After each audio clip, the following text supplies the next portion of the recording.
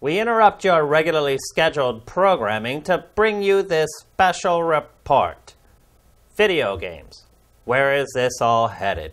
I'm Shane Satterfield, and I'm joined today by my co-host, Matt Kyle. Hello, and welcome to GameFace episode 100. Do not attempt to adjust your television because we are on the internet, and your television isn't going to affect anything here.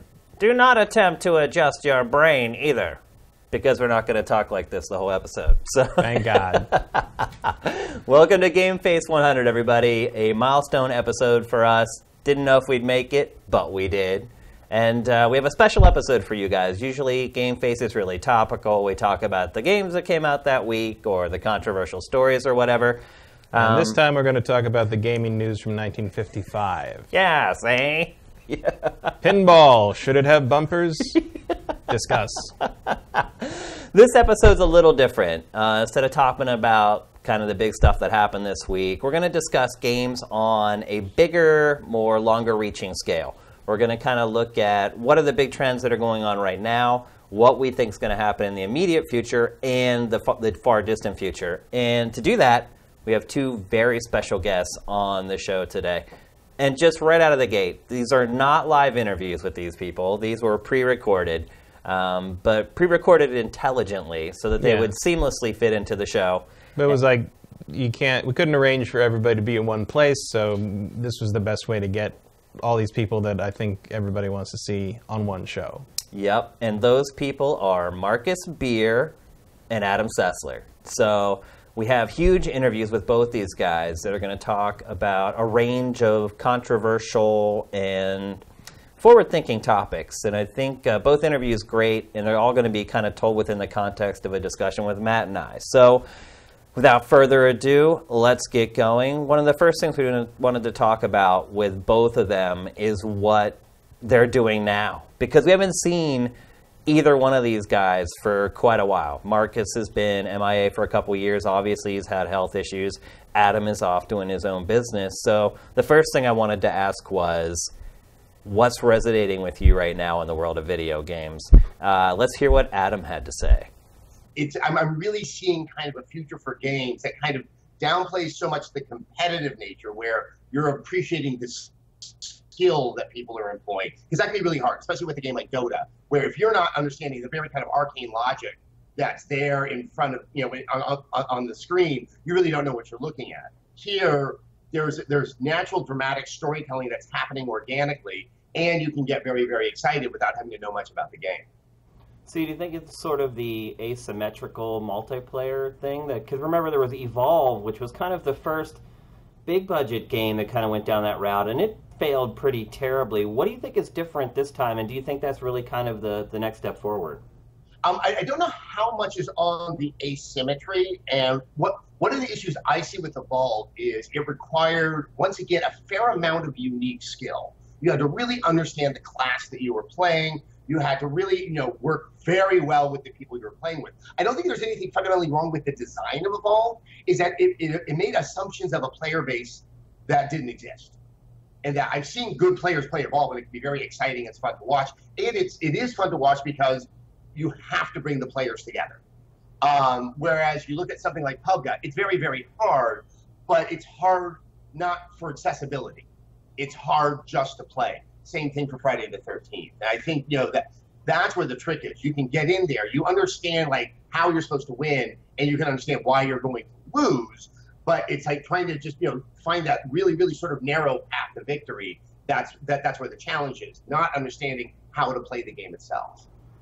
Do you think the difference between success and failure in asymmetrical games is having to rely on other people versus only having to rely upon yourself, maybe?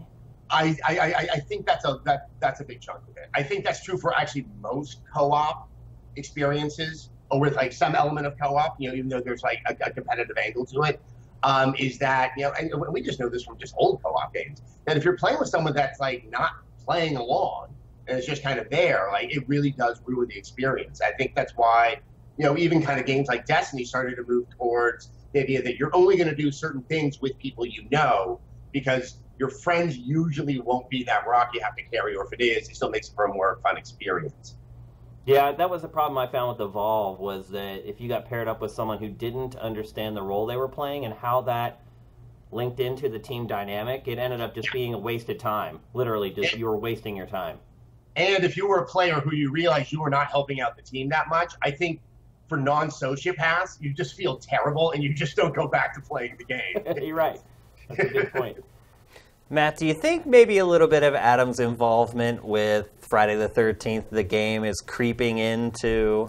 Maybe a little, but I mean, that kind of multiplayer idea has always been, I know, very compelling to him in general, which is probably why he got involved with Friday the 13th in the first place. Right. And I like that idea a lot too. I mean, I played Evolve at multiple events and thought it was great, and I was super, Everybody did. super It excited won game about of it. E3 the one year.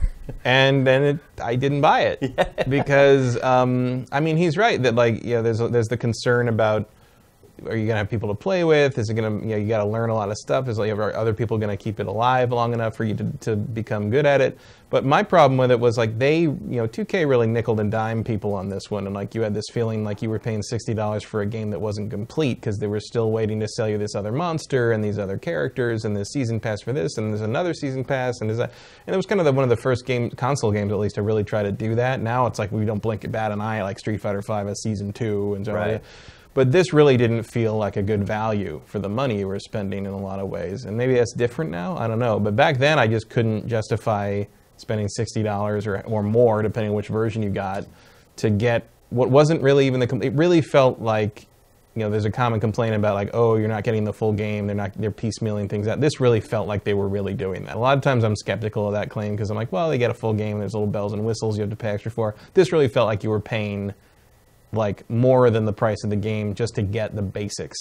And I just ended up staying away from it. I think the biggest problem facing asymmetrical multiplayer games is that you're always reliant upon someone else. Mm-hmm. And I have the same problem with Rocket League when I play Rocket League online. It's, if you have one weak link in the chain, the whole experience can be ruined. I can't stand to play. Oh, you should try playing Destiny 2's countdown mode. Yeah. It's like the same, which is like any kind of mode like that where it's like, especially with, like, permadeath. Yeah. Or like a SOCOM style thing. Mm-hmm. Like, if you got one guy, if it becomes essentially due to either lack of skill or lack of interest on the part of one of your teammates, if it essentially becomes 4-on-3 in favor of them, that's not fun. Yeah. And like an asymmetrical game like Evolve, you can play the monster just fine on your own. If you're Jason in Friday the 13th, you're good. But you can't always choose to play those. Choose to play those, although only one person gets to be that. Right. And if you've got somebody that doesn't, it's not the same thing as, like, oh, this person isn't good at it yet. It's just like they're not playing properly. Or griefing, intentionally ruining the game for other people. And Evolve especially. I mean, I don't want to dwell on this game too much because I think Adam's more general point is it kind of asymmetrical is what he's enjoying right now. And this is an old example of that. But with Evolve in particular, the way you had to set traps and things like that, and how every player had sort of a specific thing that they had to do to satisfy the end game conditions, I think it was just set up to fail from the beginning. You're asking way too much of randoms at that point. Yeah, I mean, I really like the idea of asymmetrical multiplayer. I find it very compelling. The concept sounds great. I just haven't seen it done in a way that, because I think Friday the 13th does it very well. Maybe even better than Dead by Daylight, which beat it to market. Mm-hmm. But I still don't see it being like a breakout, like, 7 million selling hit. Like, it's like whatever that is hasn't been found yet, and maybe it's a mode that'll pop up in a Call of Duty game one day, or another popular thing, or maybe some permutation that PlayerUnknown Battlegrounds comes up with in the next 2 years. Or another game comes up with trying to imitate PUBG, which could very well happen. I mean, you never know. Like, Rocket League came about just because they were doing a little stunt car game, and someone's like, put a ball in there. See what happens. Boom. And magic happened. Yep. So somewhere out there's a game developer who has the correct idea that's going to send asymmetrical multiplayer through the roof. It just hasn't happened yet. It's close. You can taste it. It's right there on the edge. And it could be one of these other games. Maybe Friday the 13th hits on something. Yeah. At some point. Maybe, Evolve. It's been pretty successful. Evolve wasn't too far off something, I don't think. I think if they had not gone the extreme pre-order DLC route and not alienated so much of the hardcore and poisoned gamers. the well. Yeah, basically like people that wouldn't even give it a try because they felt like they're getting ripped off. Like that. I mean, it's hard for me to blame Evolve itself for its own failure. I mean, it already had a uphill climb, as you say, with how much you have to rely on other players and how much learning is involved. But the fact that you had this huge other barrier thrown up by the publisher in terms of how they wanted to charge you for the content, I mean, you were 3 levels back at that point, and it was doomed. Yep. All right, let's find out what Marcus has been up to these last couple of years. Ooh. I mean, I got the PlayStation VR. And, you know, look, I've been saying for years that VR is the next big thing. VR is the way forward for games. I mean, some will say it's, you know, esports and shit like that. I say no. I love the PSVR. Star Trek Bridge Commander. It's not exactly the most technically challenging, super advanced, intricate game. But when there's 4 of you on a Tuesday night with, you know, some substances being consumed by some people and, you know, a scotch or 2 as well for me, it's brilliant. I mean, just getting through the various missions, talking, bullshitting. I mean, you and I talked about was it the Werewolves Among Us or the Wolf Among Us, whatever it was called? Wolf Among Us, yeah. And that's great. I mean, it is really, really a shit ton of fun.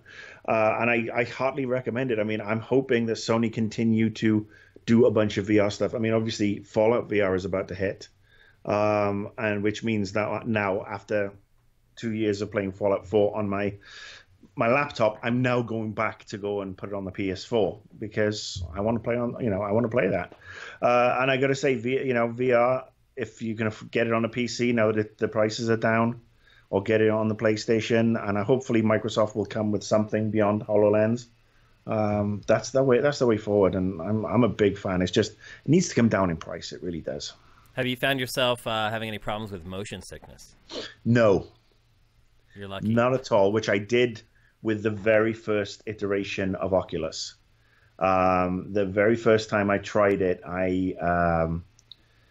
I got the demo on the Bethesda booth, and it was Doom 3 for VR. And I've made the crack over the years that VR must be amazing because it made Doom 3 playable and enjoyable. But it did make me motion sick. And this time around, I don't have any issues. And look, I mean, I'm on the specs now pretty much full time, wearing the glasses, and I can wear my glasses in there, no problem. I really, really dig it. So. I know you don't know Marcus as well as I do, but are you surprised at all to hear that that's kind of what he's into? A little bit. I mean, he's enough of a curmudgeon that I would have thought him to be way more skeptical about it. And I mean, I agree. And I remember when he was on this show before, and like he would, he also said then VR is the future, and I agree that VR is the future. I just don't know if it's the future yet. Yeah. You know what I mean? I mean, we've talked about this before with the Vive and PSVR, where it's like, one day, yes, this is going to get there. I don't know if it's this generation. Well, I mean, he's not even talking about it in this context about it being the future. This is what he thinks is now. Right now. Yeah. I mean, it's good. I mean, I think it's. I think the main takeaway there is it's still too expensive. Yeah. For what it is, and I think even with the price drops, it just. I mean, now it's just only a slightly ridiculous expensive thing. Yeah, it's like. We are kind of getting into a pricing war here, though. Yeah, it is interesting. I mean, I have had 3 people I know get a PSVR this week. Wow. So the price drop put a few people over the fence, definitely. Yeah. There's definitely interest there. The other thing I'm keeping my eye on is the new Star Wars lightsaber training thing they announced on Force Friday 2 on September 1st, which is it's $200. It's a headset that you put any phone in, and then you have like an actual lightsaber handle, and you go in and basically you fight. You train with the lightsaber, and you can also fight various characters from the Star Wars movies. And people tried it, I think, at Dragon Con, were basically saying, like, yeah, it's legit. It's pretty good. And I think that's one of the ways you're going to start seeing it start to make some inroads, because $200 is a lot of money for a thing like that, but it's still, people spend $150 on those stupid little BB-8 things. I did. Apparently Marcus did, because there's one behind him in that shot. And if you can do that again, it's like, if you do that again and get these cheaper ones into people's homes and they experience it as a good thing that everybody likes and they find worth the money, that's how you get more expensive and higher Trojan quality experience. horse. You Trojan horse it in. So I'll keep an eye on that. But I mean, he's right, and it's also there's a hunger for it. I think, because at PAX this past weekend, the line to try Bethesda's VR stuff was 3.5 hours long. Do you think I mean, part people of that, want it. A lot of people just can't afford it. But do you think and look, it was the same way at E3. Yeah. The line for Bethesda's VR was insane. But do you think that might be just because people know they're never going to buy VR, and so they want to experience it? I mean, that might for be free? part of it. But I mean, that's dangerous, because that was my attitude when I tried it at E3 a couple years ago, and I came out of that after playing Star Trek Bridge Crew and a couple other things, being like, I need this. Yeah. Like, if you go in there and you love it, there's nothing like convincing you that maybe it's not that expensive than having those experiences. So yeah, I mean, go ahead and wait 3 hours in line for it if you're like, oh, so this is my only chance to ever play it. But like, I warn you, you might walk out feeling like maybe it's not that because it can Which be a isn't powerful a bad experience. thing. I mean, I people think that's shouldn't feel what guilty right. for. But I can think that's what a part of what Marcus is saying is, like, you know, especially near the tail end of his time here, he seemed very disillusioned with the sameness of everything. And I think VR, even, you know, and I don't get that way about, you know, I still enjoy the same thing over and over again, except unless you're Agents of Mayhem. But like, one of the things I like about VR is it gives me things I've never. I think, you know, Adam's right, and a couple other people I've heard, and I say it too, that it's a different medium. It's not a video game. It's not just another way of playing video games. It's a different medium in the way games are different from TV or movies. And I don't think someone will get that until they own an HMD. Yeah, it's hard to get your mind around that idea because early on it feels like saying that 3D movies aren't the same as movies, but it's not that. It's a totally different approach. Well, people watch the trailers on Sifted or YouTube or whatever, and all the trailers are in 2D, so the games look the same, but they don't look very good. Yeah, you're right. I mean, they look like a last-gen game in a lot of cases, and so you're not getting the immersion from it, and that is the difference maker for VR. So that's the tough sell for VR, though. You can't convey it without somebody. And it's just the hardest thing is like how, you know, the simplest thing done well in VR can be enthralling. Yeah. In a way that just playing a 2D normal game with that boring. same mechanic would be boring. Yeah. And it's like I've said, I think pretty much from the beginning, is like you have to get people to try this. You have to set it up in kiosks. We've been saying that a long time. You have to set it up in arcades. It has to be something someone can go and try and experience and say, I want that whenever I want to play it. I want it to be in my home. I'll say this. I was just in Las Vegas a few weekends ago, and there were VR stores everywhere. And they'd have 3 or 4 chairs out in front of the store, and people could sit down and try VR. And they weren't even selling it there. It was like you paid X amount of dollars to do it for 30 minutes or whatever. I think that's probably the next vape shop. Yeah, is VR arcade kind of things. Yeah. And I say that both in the sense that I think you're going to see explosive growth, and then you're going to see them just collapse, dissolve, like a plant in a cupboard. Yeah. It's, you're right. But I would say that's probably going to be the next like flash in the pan retail experience is VR. Like pay by the hour or something, kind of like PC Cafe. And then you have like group things where you all go together and team building. Can't wait for the Groupon, boys. It's going to be great. All right, now that we've caught up with Adam and Marcus as far as what they're into right now, it's time to take at least a half step into the future and talk about Xbox One X. And the first thing I wanted to ask both of them was, are they just going to buy it? Let's hear from Adam. Assuming I have the available income, yes. I have a 4K TV. I do kind of enjoy things looking really, really sharp. I also like this idea of the iteration. What I'm looking forward to is the period of time where we really start to treat them more like an Apple device or an Android device, where you don't plan on getting every iteration. You probably plan on getting every other or maybe every third. That, you know, it's just, once again, it's like, I'm ready to upgrade, and you upgrade into something, and you're not just starting this massive reset. Where once again, like a game like the original Destiny, that had to serve both worlds, both the PS3 and the PS4, and I think the game did suffer as a result of it. You just take a look at sort of how Destiny 2 looks, and it's benefiting that it's like kind of it's designing for just one battlefield, not two. Adam, do you see an issue? The PlayStation 4 Pro, which was kind of the first example of this, has not sold especially well. It's being outsold by the base PS4 several multitudes. Do you think consumers are ready for this? I mean, you look at the business model of an Apple or a Samsung, where it's kind of used to saying, okay, well, we're putting out the iPhone 7, and we don't expect it to sell as well as the iPhone 6. That business is kind of used to that cyclical pattern where it's like, okay, we release this one that's kind of the landmark release, and then we do iterations. Do you think the console market is ready to adapt to that from the business perspective and also from the consumer's perspective? I do think so. I mean, I would at the moment look at the PS4 Pro as something of a loss leader. It helped prime the consumer for the idea that this is what we're going to do. I mean, there still aren't that many 4K sets out there. And I think most people can see through the rhetoric that, if you only can do 1080p, this really isn't that necessary a device for you. It really only starts to show its benefits if you have a screen that can do a higher resolution. But it started to put into people's minds, hey, 4K is becoming the standard. And that somewhere down the line, as we see the prices drop on the TV, with the purchase of that TV will then come the purchase of, be it the Xbox One X or the PS4 Pro. I think I don't know if Sony really expected it to explode. I think over time it will start to grow. There is the flip side that maybe I thought Microsoft's strategy with Xbox One X by kind of announcing it, the same year that the PS4 Pro was coming out, was a good way to kind of say there's something even more powerful down the line that could be eating into the sales. I don't know, but I've heard tale that the Xbox One X is pre-selling quite well, so that could be happening. I'm a little bit unclear, but I think we're doing the right thing starting early and not judge it on the initial sales, because I think we'll start to see the benefits in the next year and probably the year after that.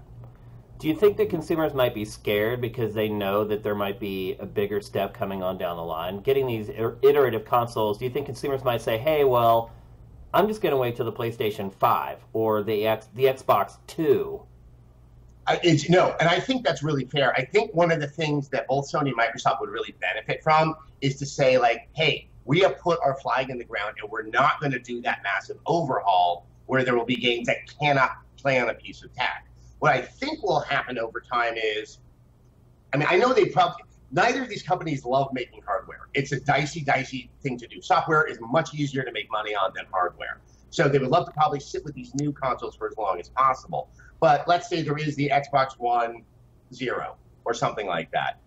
Were that to come, then probably the Xbox One S will sort of fade out. Just the same way we start to see, stuff at the low end kind of quietly doesn't really work with the new software.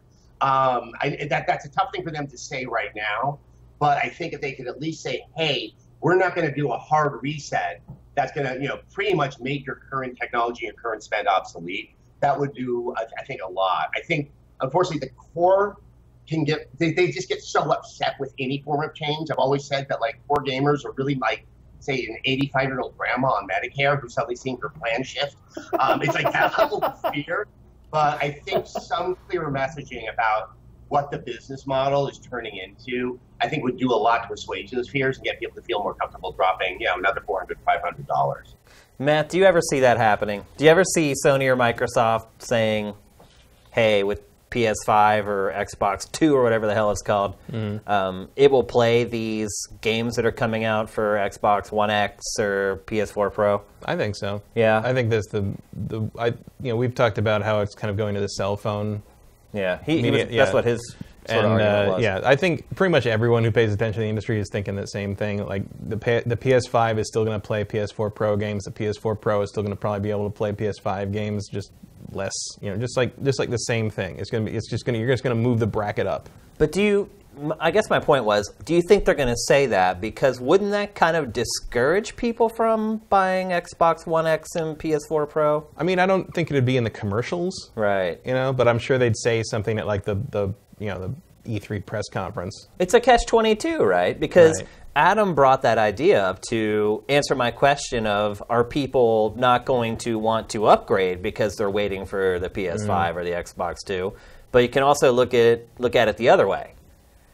Yeah, I mean, I think you got to make it the desirable new thing, and I don't think they've hit that yet. Either PlayStation 4 Pro or Xbox One X. I don't think they're at the point where like we're about to probably see a new iPhone. The iPhone 8 is probably going to pop up, and that is going to have some features and some things that the iPhone 7 and 6 can't do, and they're going to try to tempt you into upgrading to this rumored $1,000 phone. Yeah. And like, what's that going to be? What's that going to be to compel people to like, I need that to be my new phone? Like, there's nothing quite there in the Xbox One X, the PS4 Pro, that I think appeals to anyone beyond people like us who just are obsessed with getting the best performance and experience out of an individual game. I think the mainstream audience will look at the difference and kind of be like, I can live with this in exchange for keeping $500 in my wallet, So whatever that is that makes the PS5, it better be damn good.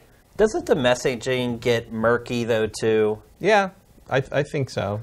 I mean, but in this, I think Adam's right in that you just have to create this comfort zone where you don't feel like you're abandoning this library and this system that you've invested all this time and money into. And even though we've been doing that our entire lives. Yeah, but I mean, look at what Xbox One's doing with all this backwards compatibility, and the 60 gigabyte PlayStation 3 that is natively hardware backwards compatible to the PlayStation 2 still goes for $400 or $500 right. on eBay. I mean, there is an audience that cares about that, and that audience tends to be the early adopters.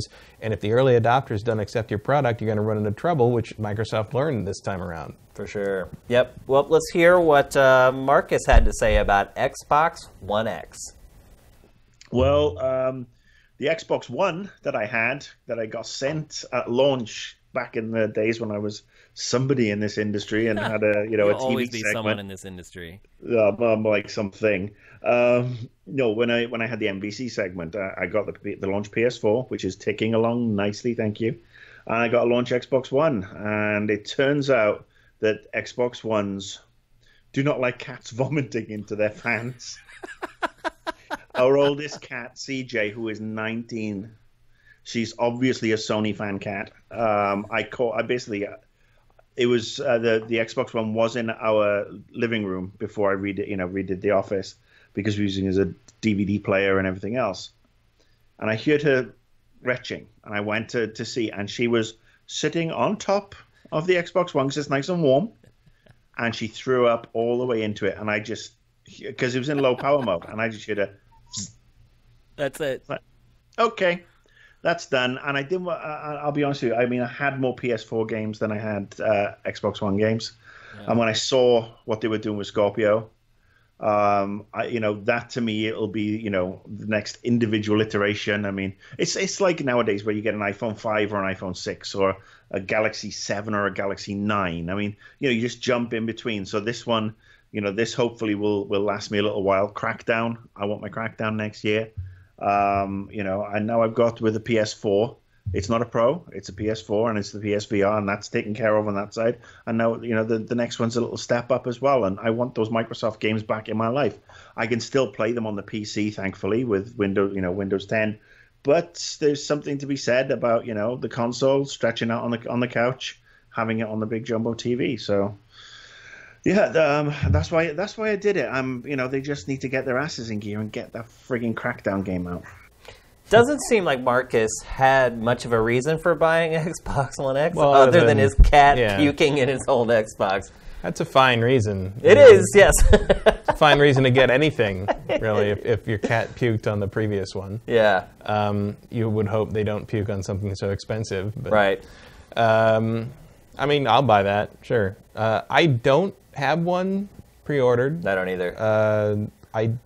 I'm going to basically wait and see on this one. Like, if it comes back with, like, reports that, like, oh, wow, like, backwards compatibility 360 games are amazing on this, it makes them look better, it makes them run better, like, I might think about it, because I like my 360 library a lot more than I like my Xbox One library. For sure. I mean, I think the only thing that would tip the scales for me is, and I know they will never do this, because it goes against everything Microsoft is trying to do right now, but I think the only thing that would tip the scales for me is if they said, hey, here are these awesome games you can only play on Xbox One X. I mean... They got Crackdown. I feel like that's not going to work on you, though. I mean, I hate to say it, but, kind of the whole idea now is there's no such thing as backwards compatibility. It's just all compatible now. And to me, that's keeping me from buying sadly, a console. I think one of the things I'm most interested in on the Xbox One X, and I don't think it's exclusive to Xbox One X. I think it'll be on the normal one, too, is the original Xbox. I'd like to play Jet Set Radio Future again. But it's one of the things that has me most interested in your current console is that I can play a 16-year-old game on it again. Yeah. And that's sad. Like a problem. It's a big-time problem. It's not something anyone's going to spend $500 on, but I might turn my existing one on again to do that. Yeah, I mean, I'm basically saying, Microsoft, I know you're bribing me, but go ahead and bribe me, and then I'll buy your new console. Because that's what it is. When you're taking games and saying you need to invest X amount of dollars in this hardware to play this piece of software, it's essentially a bribe. But I'm okay with that. I mean, that's what would get me to ultimately spend the money on Scorpio because my entire library is on PS4 from this era. And, I mean, I have, it's kind of flip-flopped. Now the only games I have for Xbox One are the exclusives for Microsoft, which transitions nicely into the next question, which is, what the hell is going on at Microsoft Game Studios? What's up with the exclusives or lack thereof? For Microsoft? Let's hear from Adam. I mean, it's tough. It's not like I don't like the games that are Xbox exclusives. I'm fine with Gears. I'm fine with Halo. But they're kind of games that are in the same vernacular, just these straight action games. Whereas you do look at stuff that Sony has, especially like Horizon Zero Dawn, which just... That game rubbed my belly in ways I can't. It's so good. Yeah. That thing, and once again, this kind of goes back to that sense of being a lost leader. Is I think a lot of people were skeptical if Horizon was going to find an audience. It did, but at the same time, even if it didn't, it gives Sony really good definition as to what the brand means, and that's where I think Microsoft is sort of struggling. It's like core shooters and Forza. That's a fairly narrow lane of appeal. It's young men or slightly older men as well. Yeah. And it doesn't generate, I think, the same level of excitement when you kind of look at all the chances that Sony's going to take it, good or ill. I mean, they have David Cage. Say what you will about David Cage, there is you don't see Microsoft or even Nintendo willing to invest on something that's kind of that niche or that oddball and something like that creates that much controversy. Do you think it's more than just a stylistic issue, though, or a quality issue? Isn't it really just quantity for Microsoft? I mean, isn't that really the core issue for Microsoft right now? I mean, I think so. I mean, the problem is they had a piece of hardware that was $100 more than another one, when both launched.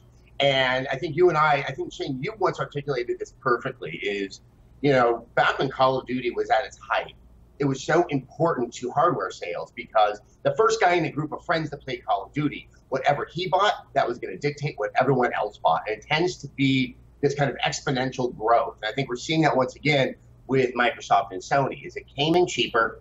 For Europe, it was FIFA. Would you say that Call of Duty was still the big thing when the PS4 launched? Yeah, for sure. And then once again, it just, it was cheaper. So one guy in the group chose to get it, and it just kind of blossomed like that. Obviously, as I've said, like the Xbox One X isn't going to be the hard reset, but there could be that kind of that gravity. The one thing I would say about the necessity of exclusives is for people like you and me, it's very, very important. For that much broader consumer, once again, kind of the Call of Duty, the Grand Theft Auto, Madden, and maybe one or two other games in the course of a year, they may not even realize that this isn't exclusive only to this system. They're just getting the games that are available. I think when it really comes down to what's going to move the hardware for the mass audience, it really is sort of price and what my friends are playing. Yeah, and then you start thinking about kind of circling back around to Call of Duty. It's kind of been a big deal over the last decade or so. Who got the DLC for Call of Duty first? And last generation, Microsoft got it first on 360. Now that deal has swung over to Sony. Sony's getting that DLC first. And this is also to your point about how multi-platform games tend to matter more to the average consumer than they do to the core guys like us. With these iterative consoles, what kind of opportunity does Microsoft really have to start getting those exclusive deals back on its side, though? I mean, it's money. That's what I think. Yeah.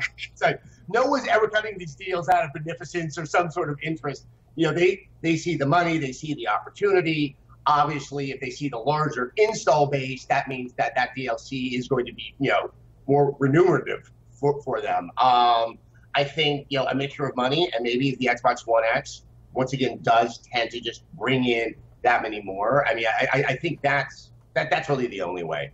I think it was, remember Jeff Brown over at EA? Yeah. Yeah, I once asked him, I think it was when Crysis 3 was coming out, and there was that very short period of time when there were 3D games in the wake of Avatar. Yeah. And I was, you know, I pulled him aside, this was on the record, and I was like, you know, are you, you know, what's the thinking with this? I mean, are you guys really making a big foray into 3D? And he's like, no, we're only gonna do a 3D game if there's money attached. And there was obviously money from a TV manufacturer, you know, because the TV industry was trying to figure out how to sell more TVs because everyone had their, you know, their plasma 1080p. That once again, almost all of this is driven by economics, not necessarily cynical economics, but they're never going to do something out of, well, good intentions without money attached. Do you believe that, Matt? Oh, yeah. Yeah. No question whatsoever. It's always all about money. Oh, yeah. And, you know, what do you think all this HDR stuff is about? Yeah. You know, it's I mean, it does make it look better, but it's also kind of a cheat, you know? And the thing is, like... Do you agree with Adam that the average consumer doesn't really know much about exclusives? Yes. Really? Judging by the people I know who are gamers but not, like, follow the industry kind of gamers, like, I'm constantly saying, oh, I played this Bloodborne thing. I want to get it, but I can't find it. I'm like, well, you don't own a PS4. And, like, you know, they don't... No, game like Bloodborne, I get it. There are core gamers who probably don't realize Bloodborne was a PS4 exclusive, but I'm talking about stuff like Halo, Gears of War, Forza. I think most people that at least play games moderately know. Most people know Halo is Xbox.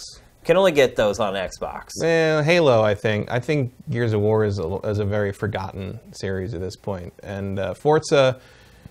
I think Forza is just known kind of as Xbox car game. Like a lot of people don't know its name, but they're just like, oh, I have a racing game on Xbox. I guess it's that. You know, it's like there's no brand loyalty to Forza. It seems outside of car fanatics. Like, but people just want to play a driving game. If they have an Xbox, they get Forza. If they have a PlayStation, they get Gran Turismo eventually one day if they ever release one. It doesn't seem to move hardware in the same way that, like, that's the question. Is like, so clearly PS4 won in the hardware motion, and it's tempting, as Adam said before, it's tempting to say it was $100 cheaper. Yeah, that's all it was. Like, if you didn't force that stupid Kinect in there and you charge $100 less. And there's a lot of talk that, like, from industry people who were there involved in those early, like Sony was ready to lowball I think Pachter said that too. Like, Sony was ready to take a loss on the PlayStation 4 to undercut Microsoft's price point, but then Microsoft came out and was like $500, and they're like, oh, okay, we don't have to. They don't have to do that. So I think the thing that really damaged Microsoft the most in the short term at launch was the fact that they thought the Kinect was still a thing. Yeah. And they packaged a $100 Kinect in there, and you didn't have a choice, really. Adam hit the nail on the head, though. It's because it was $100 more. Yeah. If they had just taken the loss on $100, like, that's a case where hindsight's always 20/20. Yeah. But this is a case where you can see where if Microsoft had just priced exactly at the PS4's price, I don't know if it would have won this generation. But it wouldn't have been the massacre it turned out to be. It wouldn't have been 2-1, which is basically where we're sitting right now. Yeah, and I think, I remember at the time, even that day of the press conferences, a bunch of us would walk out of each one of those press conferences, especially at the end of the day after Sony did their mic drop on the DRM thing. Yeah. I remember everyone just saying, like, Microsoft just fell for the same hubris that Sony did the previous. Sony thought they were invincible going into the PS3, and they blew it. And Microsoft took tremendous advantage of it. And then Microsoft did the same damn thing. Like they thought they were bulletproof, and they weren't. No one's ever bulletproof in this industry. Not on a hardware level. People will go to the best deal and the games they want every time. Yeah. And I also don't think it helps that the Halo games this generation have been underwhelming. Doesn't help. It's not a thing that pulls you over there. Meanwhile, you're seeing, I think, on Twitter and a lot of social media, you're seeing the hype and the furor around Destiny 2 because it feels like Halo, old Halo. Right. It feels like Bungie's back. Yeah. And like people are freaking out about how great that is, and no one cares what it's on except what their friends are playing it on. But this goes back to what you were saying about how the average consumer doesn't know games as well as we do. They do, though. They know that Bungie made Halo, and they know Bungie's making Destiny, and they're like, oh, Bungie's back in form, and now Destiny 2 is awesome. So I think that all comes from Halo, the Halo being one of the biggest games in history. Yeah, you're right. But I still think Adam is maybe selling the average consumer a little short. I think they know... But I think he's not wrong for the most part when it comes to anything less than the 800-pound gorillas in the game title industry. Yeah. I think... the sheer number of people who own PlayStation 4s and have for years that I've had to tell them about Horizon, even in the last month. Even though it's like Forza Horizon 20 at this point.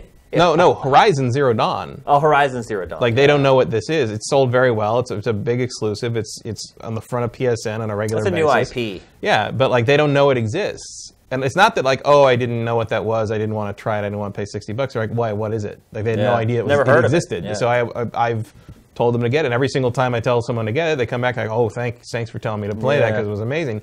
But it's just like, I guess it's kind of like movies where you pay attention to the stuff you know, and it's hard to kind of find the stuff you don't know if you're not really digging into those sites every day, if you're not looking at Sifted every day. Yeah, that's where marketing comes in. Yeah. That's where Sony and Microsoft spending their money wisely, advertising in the right places at the right time. But I think the problem comes from exactly what Adam said about the narrow lane that Microsoft is driving, where you can market Halo and Gears of War and Forza as much as you want, but there's still a segment of the audience you're going to reach and a segment of the audience you're never going to reach. And you're not going to be able to expand when all you have are 2 shooters and a driving game. Yep. And I mean, not to be cynical, but I don't think Sea of Thieves is going to help that equation much. You want to talk about a game that the casual doesn't know about? Yeah, I don't even know. I still don't quite know what the hell that. I mean, but they don't even know it exists. So right, but it's like you see, there's 5,000 developer diaries, and I'm still kind of looking at it like, I don't know. I don't know if I want to. It looks fun, but I don't. And and then of course you run into the problem of the fact that I can play all these games on my PC. Yeah. And they look, I played a little bit of ReCore, the definitive edition, and damn, that looks better on the PC than it does on the Xbox One. And it's like, when it comes down to it, it's like, oh, don't you want to play that on your stretch out on your couch and do that? It's like, yeah, but like I can also just Steam box it to my TV, and it looks better because it's a 4K TV. If you have a 4K TV with running in 4K, because that's the other thing about those Xbox One games on Windows 10. They all run like demons. Like they optimize them real well. Like Forza has everything maxed and looks gorgeous and never stutters ever once. Meanwhile, I can't run Mafia 3 at like 1080p on that thing because the shaders are weird. So like, Microsoft's almost shooting them in the foot with me. My case in particular is like, they're not giving me any reason to stop playing my PC and play these games on Xbox. I don't think they care. I don't think they want. I don't think they're after that. I think they're fine with you playing games on Windows 10.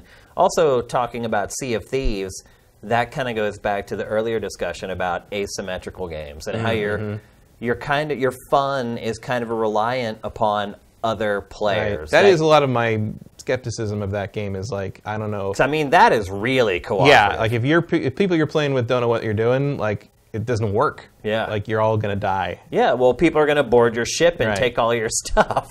And, like, it's just, I don't know. I mean, I feel like I would have been super into that 10 years ago. Yeah. But I don't know if I have the peeps to dedicate to that now. Yeah, I mean, my friends list it's still pretty good on both consoles. I have a lot of people on Xbox every time I load up the Xbox One, even recently, I've got 10, 15 people, but they're all watching TV and Netflix. You know, it's hard. It's also just hard to get people to say, "Yeah, I want to play that game right now." At the same time, or every Tuesday at 8 right. p.m. We're Forget going it. to yeah. As you get older, people have kids and responsibilities and stuff like that. So, and I don't even feel like I hate committing to like groups about that too, because like sometimes like I don't feel like playing that tonight. No, you're right. And then it's a job, and then I don't like it. Then I resent it, and then I don't want to play. And then I don't like everybody I'm playing with, and then it becomes a whole thing. And that's why I play single player games. Yeah. Well, we know Marcus really doesn't like anything. I mean, it's true. I mean, remember. He hates Nintendo, for sure. And generally... he hates Nintendo so much as he just is sick of their bullshit. That which, could be. I'm right there with him. Yeah, so. He doesn't seem to like their games very much. But what does he have to say about Microsoft's exclusives? I think Microsoft has sat on their laurels for a long time. They had the lead with Xbox 360, and we all discussed this, that 360 came out the gate and killed PS3 at the beginning. But, Sony learned from it.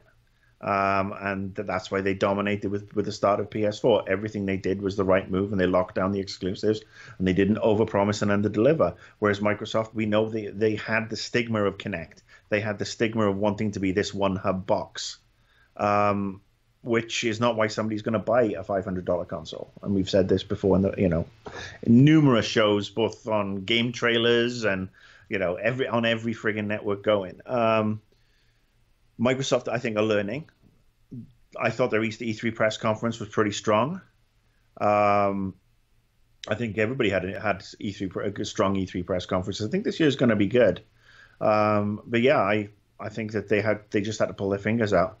And the fact that they've stopped making the Xbox One, they confirmed that this week, didn't they? That they just made the very last Xbox One, which is fine. Well, actually, they confirmed that they had stopped making the original Xbox when the Xbox One S launched. Yesterday, they announced that. Okay. So they've actually stopped producing it months and months ago, and nobody knew. Well, again, no. I mean, there's no need to make those older versions. I mean, if only they can just turn back time now and drop Kinect down a toilet. Yeah. Because that's, I'm looking forward to having a console that doesn't need frigging Kinect. I mean, ironically, Sony have come through with something that you need a camera for. Yeah. In the VR.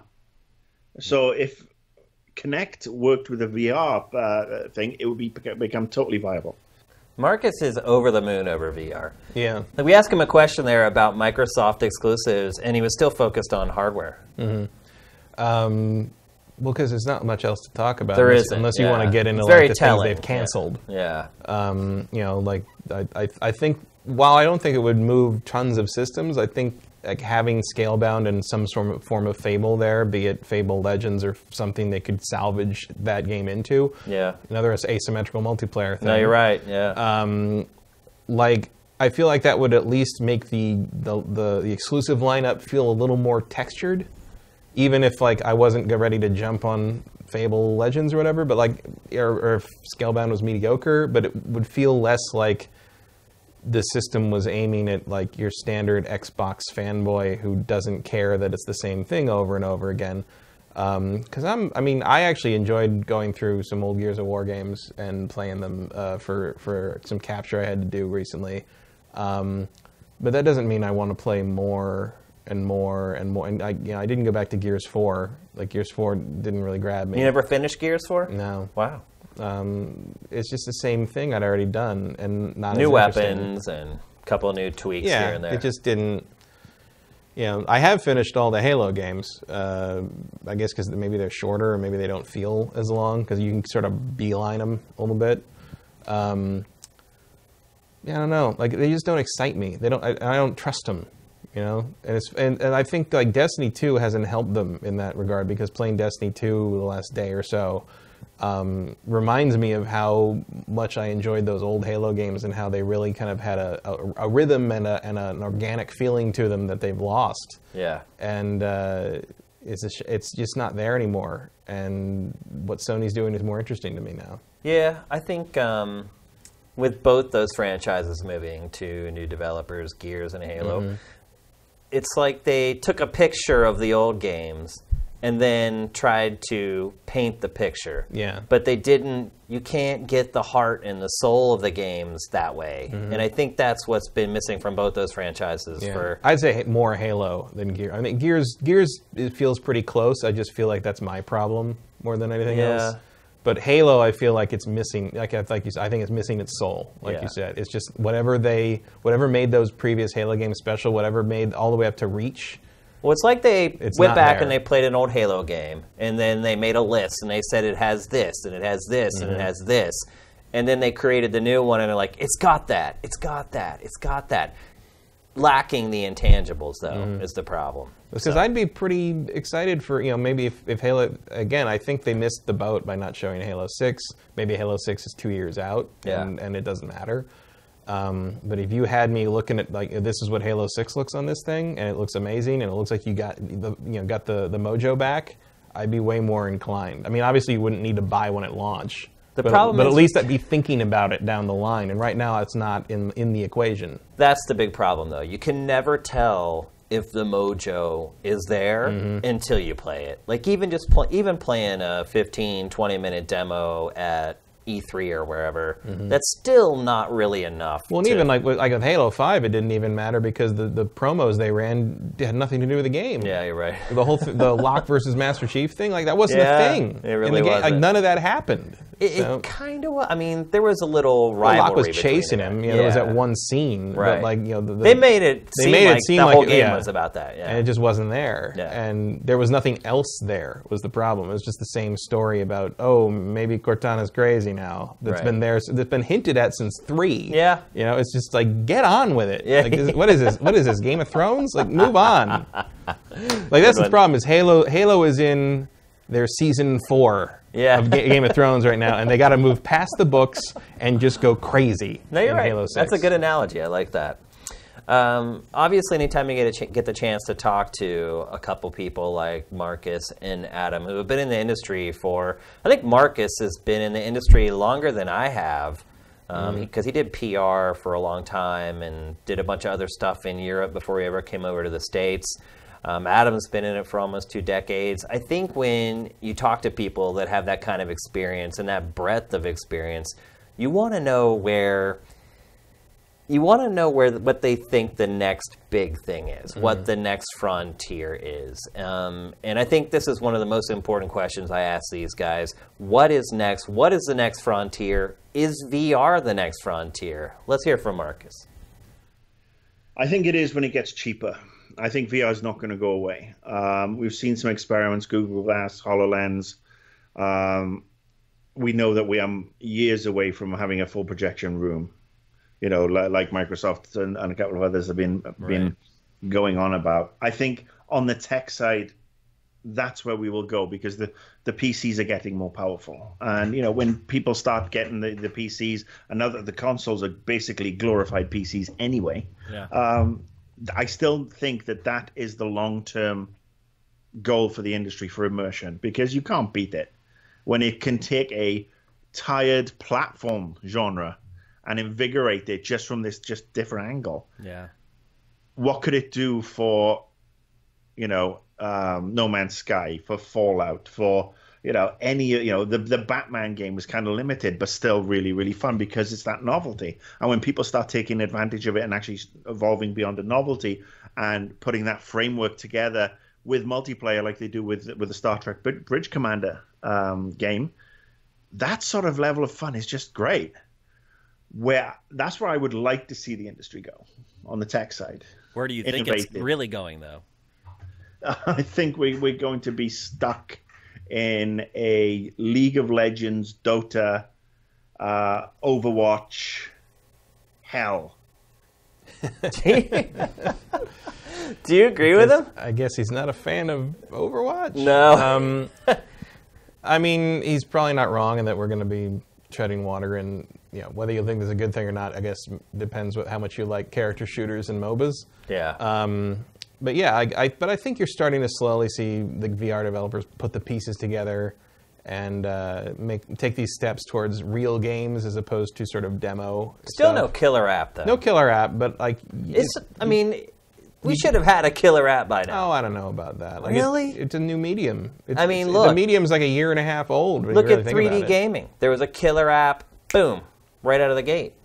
Yeah, well, motion control gaming. There was Wii Sports, absolutely. Killer app right out of the gate. I hate that game though. So Everybody else loves it. This is where you're different from everybody else. No, I think a lot of like hardcore gamers don't have a lot of use for Wii Sports, but like it was just a big hit.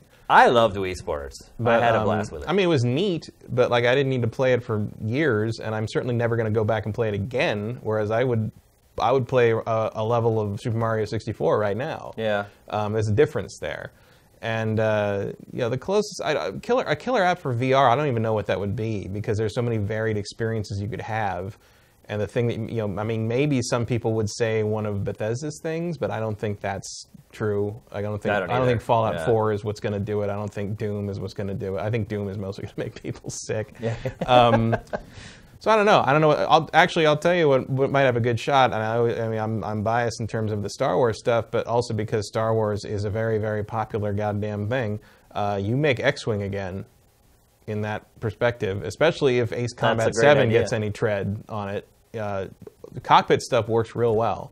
Even American Truck Simulator works well in VR. And that's boring. Yeah.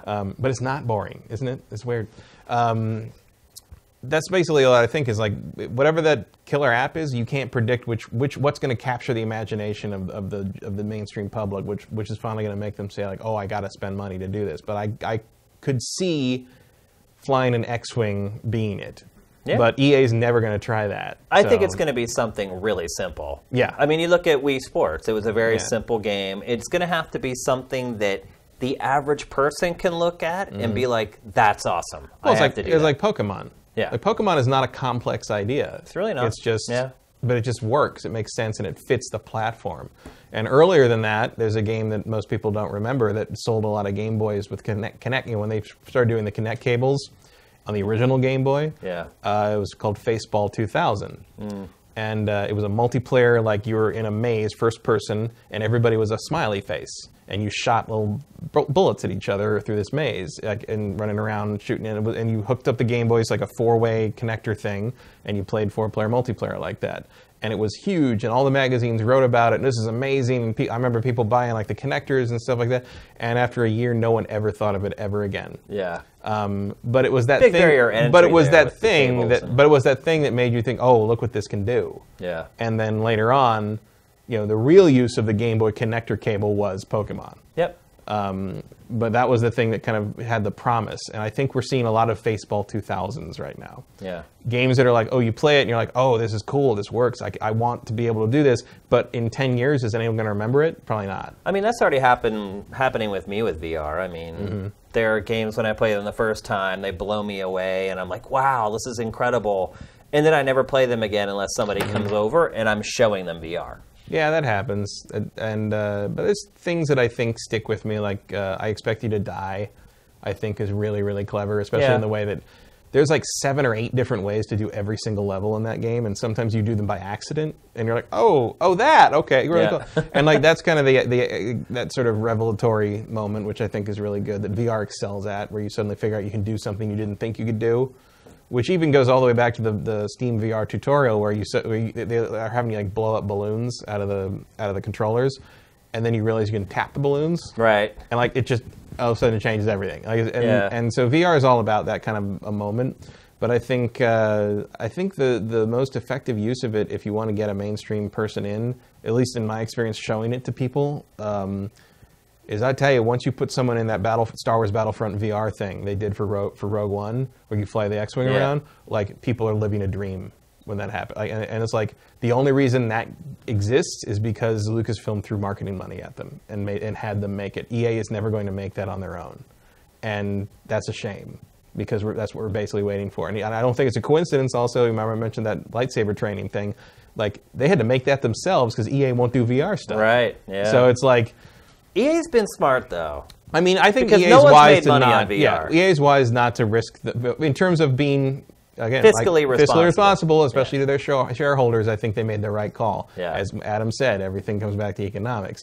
But in terms of like the thing that's going to take VR to the next level, that's going to make people say, "Oh, I need that." Like that could come in a familiar IP, and there's no. They're holding the IP. keys to they're it. Holding, yeah, they're holding the Star Wars license, and Yeah. that's what it's going to take. Because Star Trek didn't do it. Yeah. Star Trek could have done it. I think Bridge Crew is as good as Star Trek games you're going to get. I mean, obviously you could make bigger and better and but that is brilliant. It is, and yeah. no one cares. But again, very simple idea though. Yeah, very simple to play. Yeah. But as long as everybody's on the same page. Yeah. But like, and you can still play. I mean, there are still people playing regularly. It's not like it's hard to find a game. But I don't think they sold 1 million copies of that. No way. Not even close. You know, it's not there. You need something that engages you immediately and makes you think, oh, okay, I get it, and goes. But I never saw any marketing for that game either. No, not really. I mean, it's not worth it.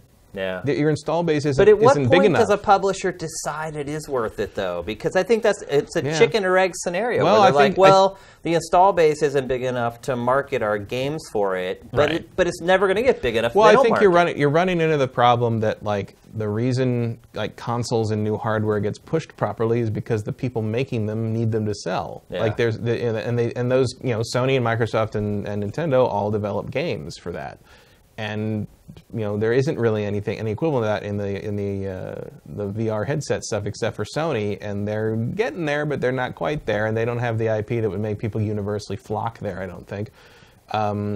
Meanwhile, like who's going to make an exclusive for Vive, and why? I mean, nobody. No. And now you can see kind of Valve sort of distancing themselves from HTC in that little bit, and it's like because look, you want to get those things into people's homes. Half-Life 3 exclusive to VR. Well, look, HTC is starting to distance itself from Vive. Yeah. It's talking about selling it, and now Palmer Lucky's jumping. Who knows? Let's hear from Adam. The dust is going to have to settle, basically. And I don't know where it's going to settle or what's going to make it settle, but I think you are right in that we haven't seen the killer app, and we haven't seen the game that's going to focus VR on what it needs to be yet. Yeah. Everybody's just trying everything, and someday something's going to stick to the wall, but I don't have an idea what that'll be. If you do have that idea, you'll be very well. Yeah, I'm not going to be here. I got to go do that. So you actually haven't seen these interviews that I've done No. with Marcus and Adam. Do you think Adam is going to say VR is the next frontier? Yes. Yes? I think he'll. I don't think he'll dismiss it. Okay. Let's hear from him, Sam. I think it's going to be a while before VR becomes the next frontier. I agree with Shu Yoshida. I see VR as an entirely different medium. And that while games are played on VR, VR is almost like a phone. I can play games on my phone, but my phone has a multitude of different uses. And I'm buying my phone primarily not for the games. I'm using it as a communication and information device. I think where the future is the games as platforms. I think the wild, crazy success of Battlegrounds really speaks to that a game could be this insanely popular as an early access game. And that, the economic model of getting someone, also Overwatch, just massively, wildly successful, and that you get people playing the game, then you just kind of either sell or add in more content and you keep them engaged over time. The numbers on something like that are a lot better than, throwing a bunch of money to just create number 5 of another franchise. I think that's where it's going, and it looks like finally the player base is very receptive to something like that. Just like they used to kind of congregate fanatically around a console, we're starting to see people fanatically congregate more around sort of a brand franchise like I've never seen before. Do you think that's overall good for the industry? Because if people are playing the same game for 2 and 3 years, we're seeing Grand Theft Auto 5 continue to be in the top 10 sales every month, years after its release. Do you think it's good for the industry, and do you think that that's something that will propagate innovation? Because obviously when there's less of the pie out there, the risk becomes bigger to try out new ideas and launch new IP. Do you think that these games as a service could create sort of this chasm between the haves and the have-nots? There is a risk there. I think what it does mean is we might see even fewer major game releases in the course of a year. But what I do think is, rather than having to play it so conservatively by having a new sequel every 2 years that felt barely distinguishable from the game, from the version of the game you just played, it now has, like, here you now have revenue coming in on a game for a couple of years that can slow down the development and allow for more innovation in either the sequel to that game or some other title out there. I think there's just as much a chance for something positive to come out of this as there is for something negative. Because obviously a company that's doing very well with a game could just sit there and rest on their laurels and just kind of generate revenue off of that one game they have. And you don't think that that will affect the output in general? Because one thing that's kind of been happening is game sales are going down. So if you look at GameStop's numbers, brick and mortar numbers, game sales are going down, but revenue at the publishers continues to go up, which means that the people who are, or the businesses who are making the money off these games as a service are the publishers and not retail. Well, there's also that one thing in the middle too, which is I think it's clear that digital sales are going right through the roof. Yeah, and because that's the microtransaction. That's the outfits and the skins and yeah. But there's that other revenue. It's one of those. Yeah. Once again, it's a double-edged sword. I mean, most game publishers are publicly traded companies, right?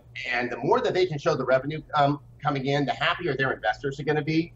And the happier their investors are going to be, the more they're not going to care what the publisher is going to do next.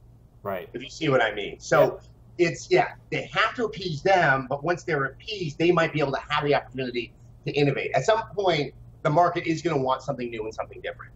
And it's really sort of up to the publishers to have kind of to be able to see into the future somewhat and to be able to invest in something that might actually find that market. So I mean, that's what I think is always the toughest thing about games is you're working on something usually 4 years before anyone's going to play it, and you're trying to guess what people want to play 4 years from now. Right.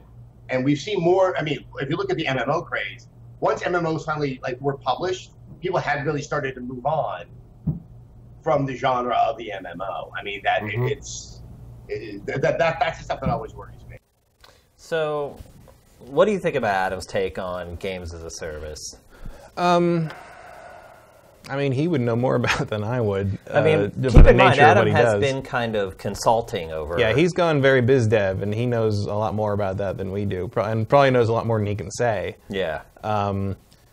So I'm sure he's right in that regard. But he did bring up a great point that the average consumer, or even the core gamer, probably doesn't even think about is that, yeah, it takes 2 years to make most games, but there's so much more that goes into that game before they start developing it. So he's right. It's like you're trying to predict the future 4 years in advance. Right, and then you get things like where you're asking about, like, well, how come no one's stolen PUBG's ideas? Right. And it's like, because it takes a while to get all that stuff off the ground. And who knows when they started working on that? Because that's an Arma mod. Yeah. So like now that's the new hotness. But if you're like gonna, let's say you're Activision and you're like, oh, we should put a mode like that in Call of Duty. So what's the first Call of Duty you could get that in? Next year's? The year after? Yeah. Is anyone going to care by then? I mean, truth be told, they probably could release DLC for World War II. But presuming that the engine would support that. Right. Like you never know. Like that, something takes place in a big open area like that. You don't know if you. Well, it is Call of Duty. I mean, it is scalable. I think likely Battlefield is the Battlefield franchise. seems like a place to do that. Yeah. But like you said before, you can scale it. If you play that mode with 50 people, is it really all that different? No. Yeah, you just shrink the size of the battlefield. Make it smaller to begin with. Yeah. But I think that lag time is always going to be there, and probably the worst that ever was where Adam mentions MMOs in the wake of World of Warcraft, and everybody tried to make their own MMO, which was just like never go up against Blizzard. Never start a land war against Blizzard. That's the classic blunder. Everybody. It takes so long to make that kind of game. That's even more true there, where it's like 4 years later, it's like here we got a game that kind of plays like WoW vanilla, and no one cared, and you lost a lot of developers to that. I think maybe one thing Adam left out is the importance of characters and creating characters that resonate with the player. And on this week's Pactor Factor, he kind of he slipped up a little bit and said that Lawbreakers was a success, when we all know, so at least so far, it's not. But I think at this point, it's not the success it needs to be. Right. Yeah, and I think at this point we can all agree that it wasn't the gameplay that doomed that game. No. It's a character-based shooter without any character. And I think that's really what's held it back, and the fact that it's being compared to these other games that have tremendous amount of character. And it kind of goes back to what we were talking about with Bungie and the Halo games, how you can't tell someone how to put soul into a video game. It's either there or it's not. It's this intangible thing that I think comes from love of doing the job as a developer. I'm sure the development environment plays into a big part of that. How close is the team? How good are the team leaders? I think all that plays into it, and that's something that you can't just snap your fingers and create. So I think that's what a lot of people miss with games as a service, and the most successful ones. Even we were seeing some footage of Rainbow Six Siege there. So those were just military guys in fatigues and bulletproof vests, but did you notice that each one of those characters had character? They aren't just generic military guy, and I think that's where you're seeing games like Call of Duty and Battlefield 1 kind of getting left behind a little bit. Just because you're a traditional military game doesn't mean that you can't have characters that resonate with people. Call of Duty proved that itself with the first Modern Warfare. So I think that's kind of the differentiator with games as a service. Can you create characters that people care about? Look at the most successful ones, League of Legends, Overwatch. Those are the games that have done really well, and if you think about it, those are also the games that have the most compelling and most memorable characters. So I love the angle that Adam took there, because that's where the space that he's living in now. He's more kind of on the business side of things, as you said, biz dev. So I think that's why we have them on here, because everyone here is kind of providing a different perspective on this. I think I knew what Marcus was going to say about games as a service before I even did the interview. But let's hear from him anyway. I think, it's going to be games that are just fast food gaming. It's going to be fast food gaming where the diet's not really going to help you. We're going to end up, unfortunately, the games that we used to play where there were 60, 70, 80 hours of single player. They've been going over and over, and we've seen this, with Call of Duty over the years. That stuff's been refined down, and now they put the big set piece moments into multiplayer battlefields, which are great to look at and a sense of achievement when you're playing it. I still want to be playing the same map over and over again, or the same 6 maps. I kind of grew out of that in the late 90s after playing Doom and Heretic and Rainbow Six and. You want the new content, but you also, I want a bit of challenge that's beyond somebody just sniping me from a distance. Do you think he's right? Because he says, I want more content. But don't you think that these games as a service are kind of the games that are giving you the content? Not the content he's talking about. Cause Maps and... Well, I think isn't he talking about more single-player content? Oh. I think he was referencing having to play the same maps over and over Somewhat, again. but he's also talking about the tedium of being sniped by a guy across the map over and over. And and I started to feel that just last night playing a little bit of Crucible and Destiny 2. It's like, wow, this is not what I care about. I don't care about what stupid, weird little tricky thing you can pull with your stupid shotgun in multiplayer that doesn't matter.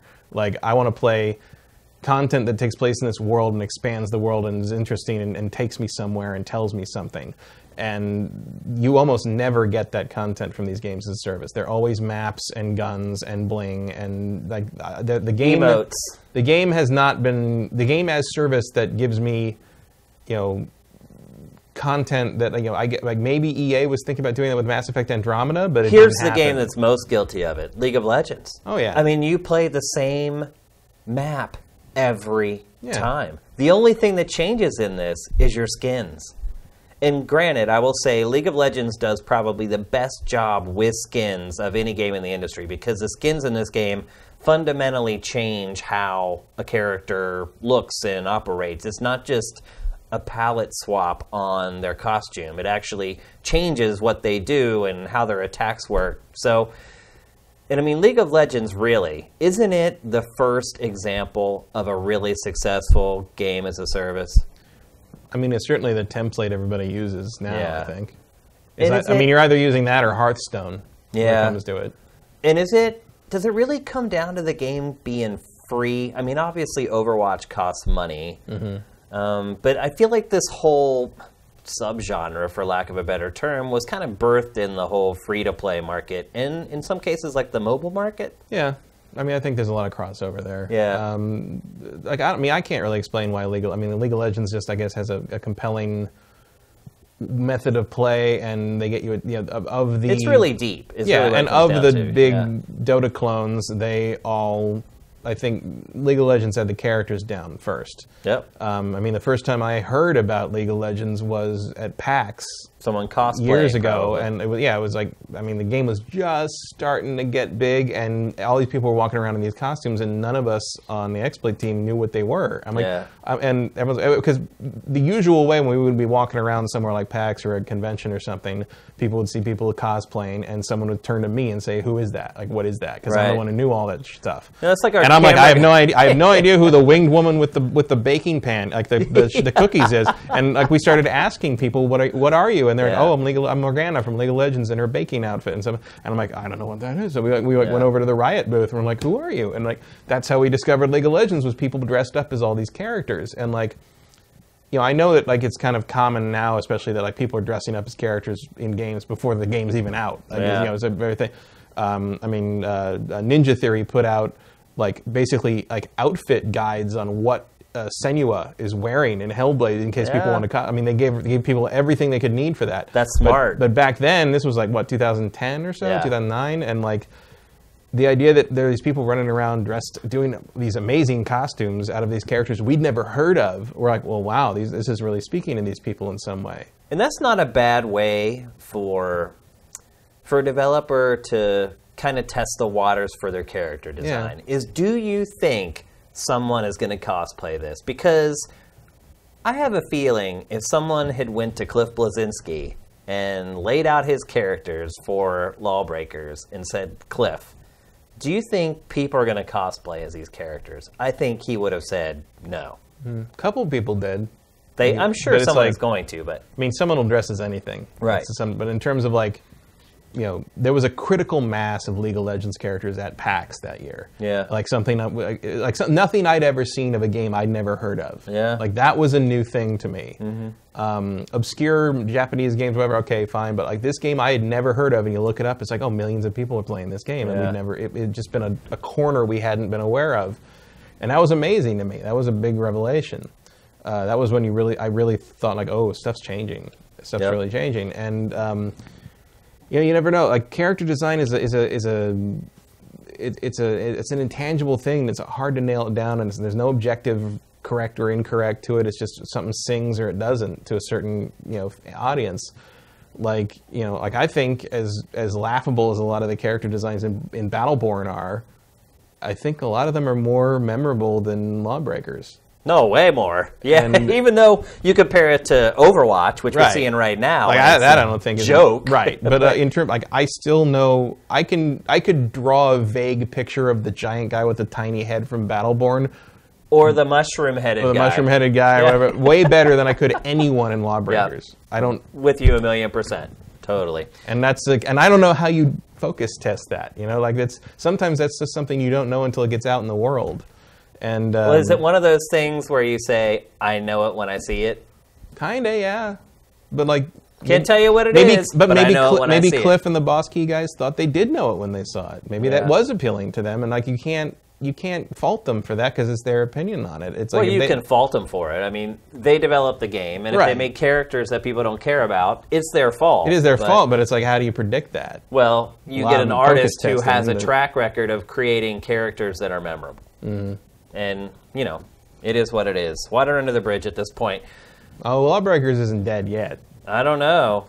It was down to 500 I did see that concurrent players on PC. And don't forget, Matt, PC was the platform this game was marketed on pretty much until the end. Do you think, because a lot of it has been like Kroby Cat and those YouTubers kind of like throwing Cliff's old words back in his face on it. Do you think that was a factor, like his dismissal of the PC platform and then attempt to return to it? I don't think so. Like I feel like that's not widely known enough to explain this. I think it might, and we'll get to this here in a bit, but I think that might be an example of the new influencers kind of throwing the rotten apple into the barrel. And then that kind of spreading like a virus. I mean, I honestly don't know why the game is done so poorly. I still love to play it. I think it's really fun to play. Yeah, I didn't buy it, but I did play the beta, and it's fun. I mean, it's too much. The learning curve is big enough that I know I'll never be good at it. Yeah. But I certainly feel that it's a good game in there. Yeah. It's great to play. I love it. But again, the characters... It feels good to play. Yeah. In a character-driven world, if you don't have the characters to drive the game... I guess not. You're in deep I mean, crap. I did have the same problem I did when I first played Battleborn, where it took me forever to pick a character the first time I played because nothing jumped out at me as somebody I wanted to play as. So they all just Whereas blend in. Overwatch, I was like, oh, maybe him, maybe him. It took me a while because I had to pick between all the guys I wanted to try. Yeah. Whereas the others, I was like, I guess this one, and that's, I mean, as a fighting game fan, that's always the death knell. It is, yeah. It's a quality artist. That's Yeah. really what it comes down to, and Blizzard certainly has them. So the next question I want to ask these guys is about what is undoubtedly the biggest story in video games this year at this point. I don't think anyone can deny it. PlayerUnknown's Battlegrounds had sold 8 million copies at Gamescom. Yesterday, about a week and a half or 2 weeks later, it was announced it had sold 10 million. It's hitting Minecraft. No, it is. Minecraft critical mass. It is, basically. without a doubt, the story in video games of 2017, and I honestly can't see anything else happening for the next 4 or 5 months that could trump it. It's insane. And as two guys, both guys, by the way, who have played shooters, Marcus especially, he's been a shooter player for a long time. He's fallen off a little bit in his later years, but... Seriously, I know, but it just sounds like you're he's really old. You're writing or his whatever. biography already or something. I just know him really well. Yeah. And he had kind of started weaning himself off shooters back in the Invisible Walls days. And, now it's kind of got to the point where he doesn't play them anymore. But he knows his stuff. So let's hear what Marcus has to say about PlayerUnknown's Battlegrounds. My finger's been hovering, and I'm now torn because it's going to be out on Scorpio. It is. So do I play on Scorpio, or do I double down and end up buying 2 copies, put one on this laptop and play that? That one's obviously doing great guns. Oh yeah, that's 8 million sold already.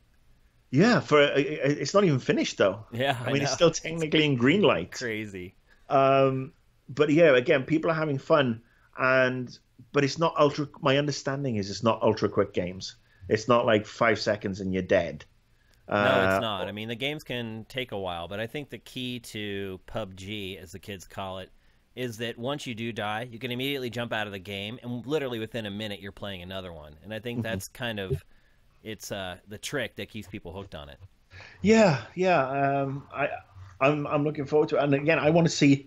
I play the MMOs. I mean, I just re-upped World of Warcraft for the umpteenth time to take a look at the new expansion. And WoW is still great, and I just think that I'm surprised you're still playing WoW. That's crazy. Well, I just wanted, I wanted to go in and have a look. I mean, you don't have to make excuses. It's fine. Well, I'm playing Elder Scrolls Online as well. I mean, since that went, technically free to play, right? They've evolved that game. It was a disaster when it launched. Yeah. But now it's really, really good, and I'm still hoping for a Fallout one. But these, I would love to see the MMOs come back and take advantage of the newer technology. And I just want a bit more of a, I want to go beyond the fast food gaming. I want a 3-course meal. And I think it's because I'm older. I mean, I don't have while I may not have the time that I used to have to burn into a game. And I know people are saying that's ironic now because I'm in recovery and so on, but I actually do sleep a lot. I mean, after this, I'm going for my afternoon nap because, again, I had the treatment this morning. Yeah, I mean, I miss being pulled in and immersed in that world. And I think, it's also getting old. I mean, I'm 47 this year. I know you're 68 and you're looking good though. But I mean, when we started off playing games, we weren't playing games for like 5 minutes and then like game over, we've been sniped or whatever. Yeah. We'd play for hours on end. And I think it's just, the market is changing, the people are changing. The younger generations, they're switching away from the TV. They're all tuning into YouTube and Twitch and watching the games being streamed, which I still think is the most boring thing on the planet. And again, no offense to those who stream the games, no offense to those who watch. If you're enjoying it, more power to you. But I mean, it could be worse. You could be watching the Kardashians. I mean, that's absolutely true. Yeah, watching Rocket League on NBC Sports on a Sunday night, way better than watching reality TV crap. But again, still, it just boggles my mind that people will fill auditoriums to watch this. And I'm not saying it's because, there's no skill involved, because there obviously is skill and talent involved. I just think it's the most boring thing in the world to watch somebody else play a game. I want to play it myself. And, like I said, I think we're different. I mean, I remember when we'd sit at game trailers and one of us would be in the bay playing a game, recording the video, and people would just come up behind and start watching, but want to get their hands on the controller. They want to get it away from chance, yeah. Yeah. I think the irony there is I would pay good money to watch Marcus play PlayerUnknown's Battlegrounds. As long as he had a microphone, yeah. That's what I'm saying, because that game, I know Marcus, and I know what trips his trigger, and that game is just full of them. Mm-hmm. There's jank, there's unfortunate things that just kill you out of nowhere. There's a lot of luck involved in it. There's very little tactics or strategy. Mm-hmm. I could just see him losing it playing that game. So it'll be interesting to see if he actually ends up resonating with it or not.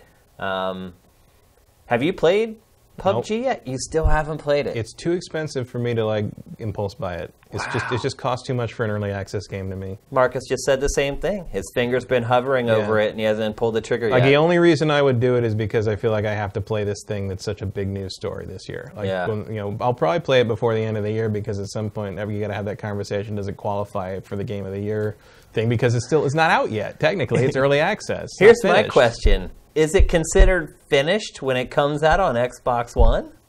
I don't know, but I don't know I don't know if they said if that's going to be 1.0. Or I don't know. I don't know. Does it matter? It doesn't really. I honestly would be surprised if it comes out this year. Yeah. Well, it has a ways to go, especially if you watched anyone try to drive a boat. Oh, I know. In it, it's I mean, the game is janky. It's a lot of people are talking about. But do you wonder let's say they get around to doing the whole thing and they fix everything. It works beautifully and it's like AAA quality. Does that rob it of part of its charm? Maybe. Part of its appeal, especially as a spectator sport, for lack of a better term? I don't know. Is part of why people like watching this game is because of how crazy and janky and unpredictable it can be? I guess, but I think if that were the case, then they wouldn't have bothered putting in clamoring animations and because when I first started playing it, you couldn't climb over anything. Mm. You had to find if there's a little wall that was 2 feet tall around a house. You couldn't jump over that wall or climb over it. N64 style. Right. You had to walk around and find the gate to get into the courtyard. Well, apparently that was totally acceptable in Vice City. Yeah. That was a long time ago. Which to this day I have the argument with people Vice City's the best GTA. I'm like, no, the best GTA of that era is San Andreas because you could hop a goddamn fence. Yeah. But and you don't die in the water. And that was a long time ago too. Yeah, but I just wonder if if eventually they might take it too far and make it too good, because I think I think the reason people watch it and the reason people like playing it are two different things in a lot of ways. And I think the key to the play, a lot of the gameplay concepts in that game are well worn, are done before. Yeah. I think the key to the game and the appeal of it in terms of players' success is what you said, where when you die, you're instantly thrown into a new game. Yeah. You don't have to wait. You're just the gameplay experience is all about you, and the only thing that matters to you is how long you live. Yeah. And as soon as you're dead, who cares who wins that game? And then all you care about is how quickly do you get into a new game. Yeah. Yeah. And I think the fact that the game is so dedicated to making that a smooth and instant part of the experience is why I think that's where it gained its traction to begin with the player base. I think in terms of a viewer base, it's just the unpredictability and how crazy and how the best laid plans go completely to chaos in 5 seconds out of nowhere. It's It's just like the tension of it. Even just watching something as simple as like the Mediocre Monday stuff with Brent, it's like you're watching him sneak around and run around and you're just waiting to see everything go to hell. And, and it never disappoints. Yeah. You know? I'm not a person who watches stuff on Twitch. I've only watched a couple of Twitch streams of this game just to see what it was. Yeah. But I get it, you know? Yeah. I'm not gonna sit down and watch it again, really, probably, but like I get why people sit there and wait for it's a rewarding kind of there's a build and there's a crescendo and there's a denouement. Like it's a satisfying arc every time, and I get why people are into it so much. It makes sense to me, and that's why I remain a little skeptical of the idea that the big boys can copy this effectively. Well, let's hear what Adam has to say about PUBG. We're both kids in the 90s. You know, this feels more to me like the indie scene of music and movies of the 90s than what we've been calling indie games for quite some time, which tended to be, I'm not diminishing them at all, but it was kind of, you know, allowing for different voices and different perspectives. That, yeah, this allows for kind of that sort of daring innovation, doing something that on paper no publisher would want to do. Prove it can be done. Publisher then steps in and says, okay, here's even more money. Go even polish this up, and we'll probably fund your next game, you know, through eternity. And I think it's a very good thing, a very exciting thing. Do you think that's what's going on here? It's a very astute point that Adam just made. Is it a blueprint for some of these smaller developers to... I mean, because look, already PlayerUnknown is rich beyond his wildest dreams. Rather known. Yeah, now he's known. The irony. I mean, he's rich. He's dirty rich at this point. He could sell... I mean, I wouldn't be surprised if Microsoft comes in and offers just godly sums of money for Microsoft PUBG. would be stupid not to try to secure like a year of exclusivity. Anybody. For this thing. I mean, not even just secure exclusive for a year, just flat out buy it. Just Can that be done Minecraft. because it's an Arma mod? It should be able to. Yeah. I mean, if that point, Microsoft just rebuilds the whole damn thing. Like, Right. it's really about the IP and the idea. It's really the IP. Because, look, like we've said before, people can copy this gameplay style. They could copy it easily. You could throw 400 guys at making a PUBG clone, and you could probably make a better game in a year. Less, probably. It's about the IP at this point. It's about PlayerUnknown's Battlegrounds. And you just throw a boatload of money at that. I wouldn't send Minecraft money after it. Mm-hmm. But certainly throw enough at it that he can just enjoy the rest of his life, which I think he probably already has enough money to do that anyway.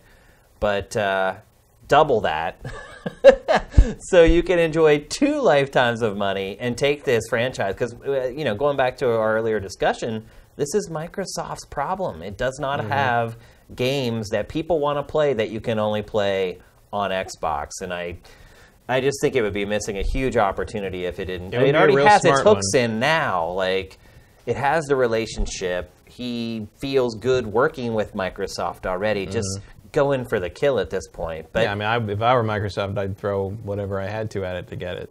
I mean, you've already done Minecraft, and I think this is I think the closest we've seen to Minecraft sales critical mass since Minecraft. No, you're right. Where it's just like Minecraft every week it's another... Because Minecraft had that thing where, like, you know, it took like a year and a half to get to 1 million. Yeah. And then it took like 4 months to get to 5 million. Yeah. It's just like all of a sudden it just the dam broke. It hit critical mass. It just went crazy, and everybody went for it.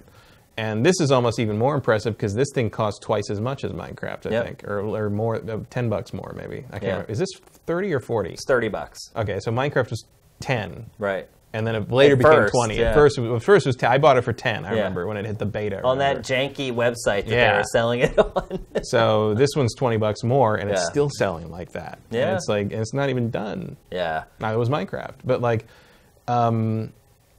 if I were Microsoft, I'd be looking real hard because PUBG is the weird PUBG is the weird.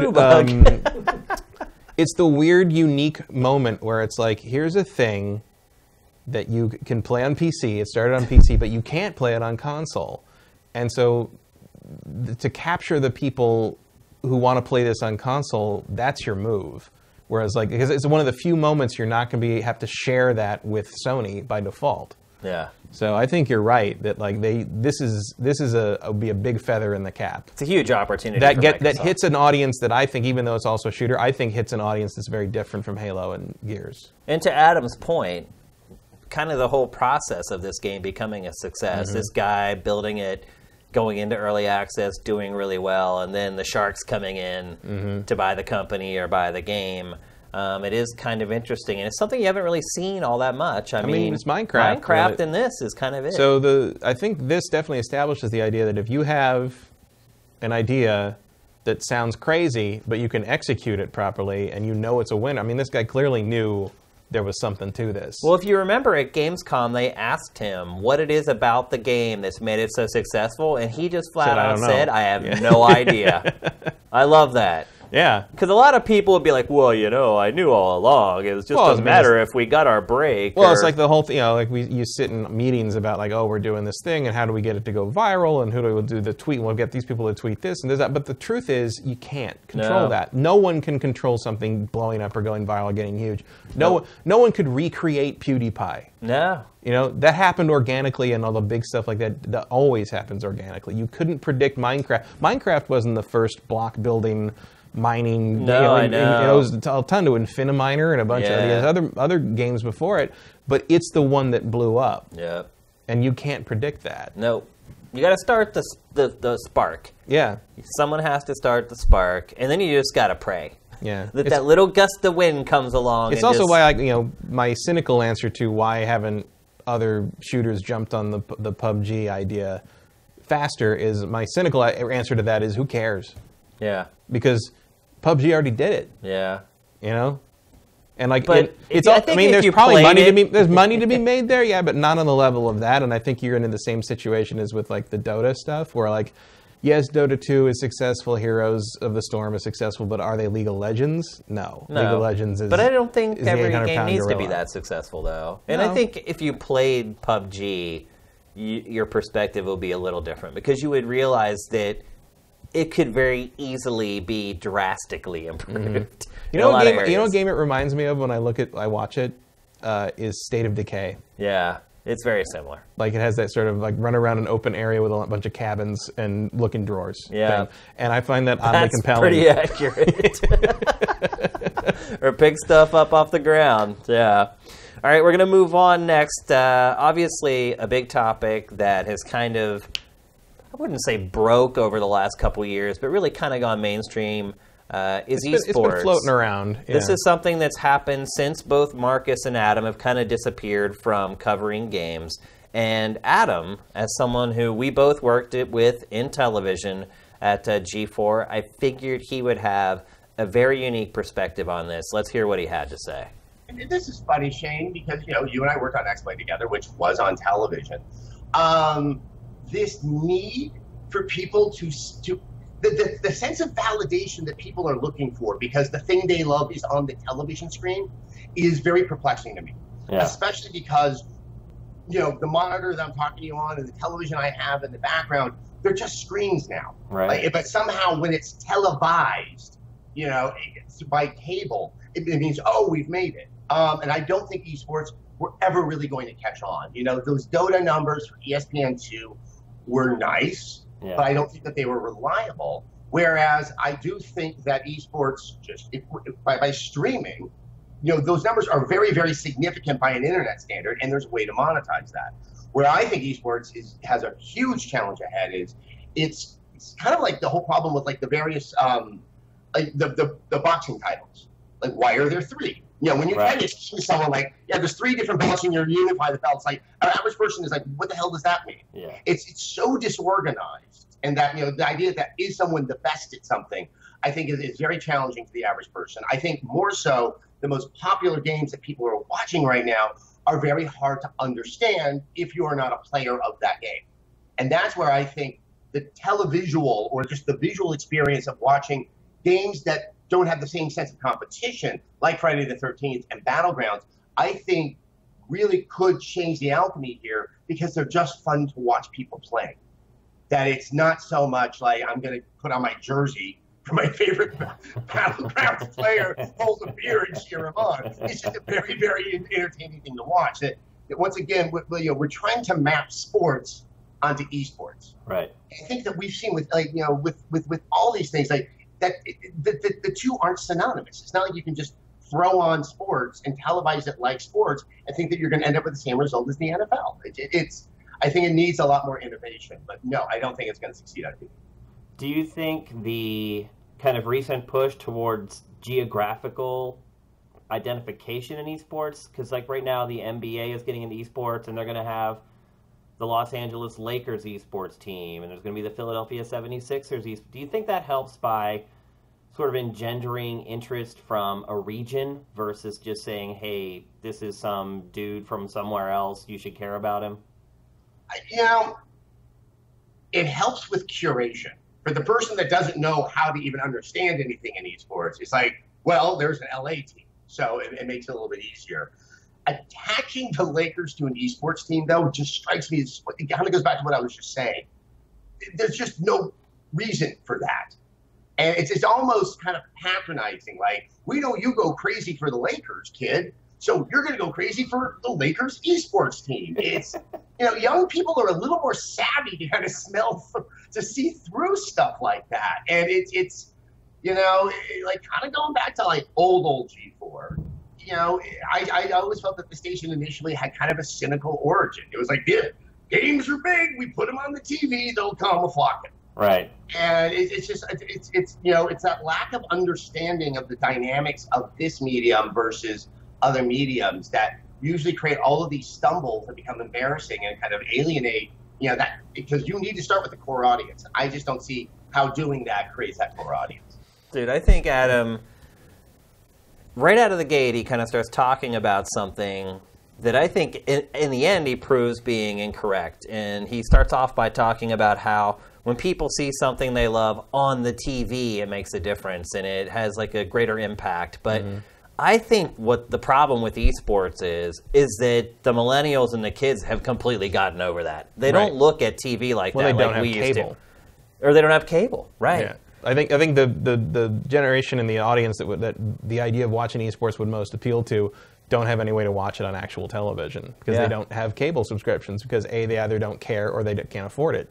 I think only people over 30, maybe even a little older, are the only people who still care about on TV, about being on TV. I think the people who are involved in the esport itself are, because I know like Evo has been on ESPN2 the last 2 years, the finals, and everybody who's involved now, the fighting game pros, like everybody's very excited about that. They do feel it's validating, but I don't know if the main audience. But you're talking about the announcers though, who are in their 30s. They're old enough to get that. The competitors, I don't think care whether it's on a stream or on television or on someone's cell phone. I think it matters to some degree, although maybe it matters less that they're on TV and more that they're in the Mandalay Bay Arena thing, and in front of a venue is impressive. Yeah.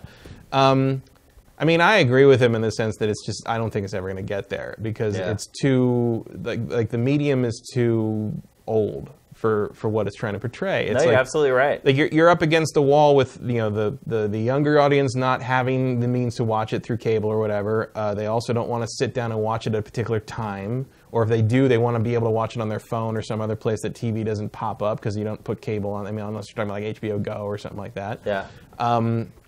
It's just, as much as people care about esports stuff, I just don't think enough people consider it appointment television to want to like drop everything and watch it on TV. Right. Like it's more of a thing that you pull, people pull it out on their phone when they're waiting for something. Or I mean, I think it's almost a mobile game in some way in that sense. Esports on TV is a worse experience. And then you look at traditional sports like the NFL. Watching the NFL on TV is a superior experience. Right. And so people are stopping going to the live games, and they're more than happy to pay $300 a year for a Sunday ticket and sit at home and watch all the games, or just watch whatever games come on their local networks. But yeah, television and esports, it feels like they're just going different directions. And right now they're just kind of passing each other, and eventually they're going to... Well, see, I think outside of the social context of it, I think watching Evo on stream is better than being there in person because you get the commentary, you get more complete stuff. However, no TV station is going to air 3 straight days of that. No. You're never going to air the polls. Right. It's not going to, and not so... going to happen. Yeah, so who cares? I think the big test here. I still think the two things that are most likely to gain any traction in televised esports is PUBG, even though that first one didn't go so well. Yeah. And fighting games. Yeah. And the other thing that I think could be a big test, and who knows if this is even going to work out, is the next Olympics. Because they're submitting games as esports, but then they said no violence, which is hilarious because you have boxing and fencing and taekwondo, you hypocrites. Of course, yeah. But again, like I think an argument can be made if you need to sneak something in there and they won't let you put PUBG or Overwatch or something, like you could probably get away with Street Fighter. Maybe. Because they have taekwondo. It's violent, you could be like, yeah, but they have boxing and taekwondo. I hear you, but I hear you. Like that's the argument I'd go for. I agree with you. Because otherwise, what is it? Competitive Candy Crush? Like it's what fake. It's not real. They're not real people fighting. Yeah. You're also not shooting at real birds in the biathlon. Like I don't know what to tell you. But here's another example. But I think the way older people running something that they don't get. Right, but all you need to do to get the Olympic Committee on board is show them the money. That's it. Going back to what Adam's we were talking previously. about earlier. But I think putting something like, and people will freak. It was like the Olympics is like, look, as long as like target shooting is a sport in the Olympics, you got nothing. Yeah. I mean, when the Olympics started in the early 20th century, chess was an event. Yeah. So there's precedent. It doesn't have to be something that you have to have like. I mean, people say, oh, if you don't sweat, it doesn't matter. It's like, well, no one's sweating in the target shooting competition or the archery competition. But it still takes a level of coordination that I don't have. Precision, skill. I couldn't get up and do that. And in the same way that I couldn't get up and win that archery competition or win that target shooting competition, I also could not win that Dota competition. No, you're right. Because that is a physical skill that I don't have. And maybe you need to have played it to understand that. But like... It would be interesting to me if they actually get traction on that as a test sport in the next Olympics, how you present that and how you contextualize that along with the other Olympic events, assuming the Olympics even have any respect left by that point. That is going to be a very interesting situation to see if it could be accepted and if someone can figure it. Because like I always assuming bring up, that a city will actually take the Olympics at that point. Oh, I mean, they got them. The new one, and LA's got them. Was it 2024 or something like that? I think by the time our lives are up, the Olympics are going to be in deep. Oh, it'll be only so. Well, the problem has been for the last few that they've been targeting kind of developing countries, and there's no excuse for making a developing country spend that kind of money on infrastructure that's never going to be used again. Go look at what the Rio like facilities look like now. They look like they've been abandoned for. They look like you could play PUBG in them. And it's been like a year. Yeah, they look like a new PUBG map. You're right. Basically, it's like everything's just broke down. But like LA's got the infrastructure to do it. LA's got a concentration of tech. LA's got a concentration of esports athletes that could put on a show if they got a chance at that point. It's going to be interesting to see if anybody decides to take the bait on that. I don't know if that's possible. I don't know what games you would focus on for that. But if the money's there, it could happen. I think the main problem is like who's going to watch it. Yeah, not me. No, probably not. I mean, I'll probably watch if Street Fighter gets in the Olympics. I'll watch that. That's about the only thing, though. That's the only way I'd watch it. But I probably wouldn't watch League of Legends Olympic event. And I play League, and I probably still wouldn't watch it. I just wouldn't. So I know you guys can't wait to hear what Marcus has to say about esports. Also, contrary to what Adam said there, I'm pretty sure no one who founded G4 ever said the word a flockin'. No. I can't see Charles Hirschhorn saying that. Nope. All right, let's hear from Marcus on esports. I would, and look, and this is somebody, again, who finds esports incredibly boring. I think TV needs esports more than esports needs TV. That's a good point. I think the networks know that, especially in the US, viewer figures for the NFL are in the toilet. People are getting quite sick of watching, when you know what's going on with the players who've got concussions, and you see all the bullshit with Kaepernick where he's getting, kicked out or blackballed, if you will, or whiteballed because of his protests. And then there's guys who beat the crap out of their girlfriends or wives who just get 6-week suspensions. People are getting tired of that hypocrisy. People are tired of how much everything costs for a jersey, for a game day experience, if you can even get a ticket without going to, a tout. And if you're watching it on TV, you have to buy the NFL package. Yeah. And, it's people are moving to look to other things. But, I mean, the beauty of, our society today is that this generation that's coming through that are watching Twitch they are perfectly happy doing that on their iPad. They don't need perhaps the big screen experience that we like, where I've got my 70-inch TV and my surround sound so I can watch Liverpool tonk Arsenal 4-0 on a Sunday morning. You can watch your beloved Steelers. They don't need that. Yeah. They're perfectly happy to be on the smaller devices, have a more intimate thing, and react to, and interact with people as they do it. Do you think that's really the rub with esports on television, is that it lacks that interaction because you don't have sort of that built-in chat with the community right there? Which is a good thing, because the last thing you want on your television network is somebody saying, "Show us your tits." Yeah, I mean, that's something that broadcast will never be able to offer, right? Because of that very reason, everything needs to be screened before it goes to air. Yeah. Well, I also think that while again that I understand why people want that level of interactivity and connectedness, I don't think it's necessarily a good idea, because we've seen what's happened. We've seen what's happened in the games industry in general, and then how that's become a microcosm of what's affected, Britain and the US, and certain sections of the world over the last 18 months to 2 years. When people without knowledge or experience, or dare I say common sense, are allowed to voice an opinion, they will go to the lowest common denominator. They will harass somebody to say, "Get your boobs out," or they call somebody a homophobic slur or racial slur just to get a reaction, attention. Yeah. And honestly, there's a reason why I did my own little podcast for a while called No Comments Allowed, which I put on SoundCloud. And that was the idea. It was me talking about something I knew a lot about, passing my opinions on something I knew a lot about, opinions that have been curated over a 25-year period, quarter of a century. Yeah. And then no comments. I'd interact with a couple of people over Twitter or whatever, but I didn't want anybody coming in there and just bitching and moaning. I just think that, I've said this before, the advent of the internet has given people a voice. But what we have found is that voice, on a lot of occasions, deserves to be silenced. That's great. Marcus really nailed it right out of the gate, though, when he said, TV needs esports more than esports needs TV. That was... Like, TV is generally struggling to find a reason for people to watch it. Yeah. Especially with, the way you've traditionally kind of detected how well something's doing. Like, the Nielsen rating system doesn't work anymore and hasn't worked for a very long time, but no one changes it over. The Nielsen system has the ability to see what every individual television is watching if you wanted it to, but no one does it because of privacy concerns, as though what you're watching is some kind of a secret. But unless you're watching the Spice Channel, I don't see what the problem is. But does that channel still exist? I hope not.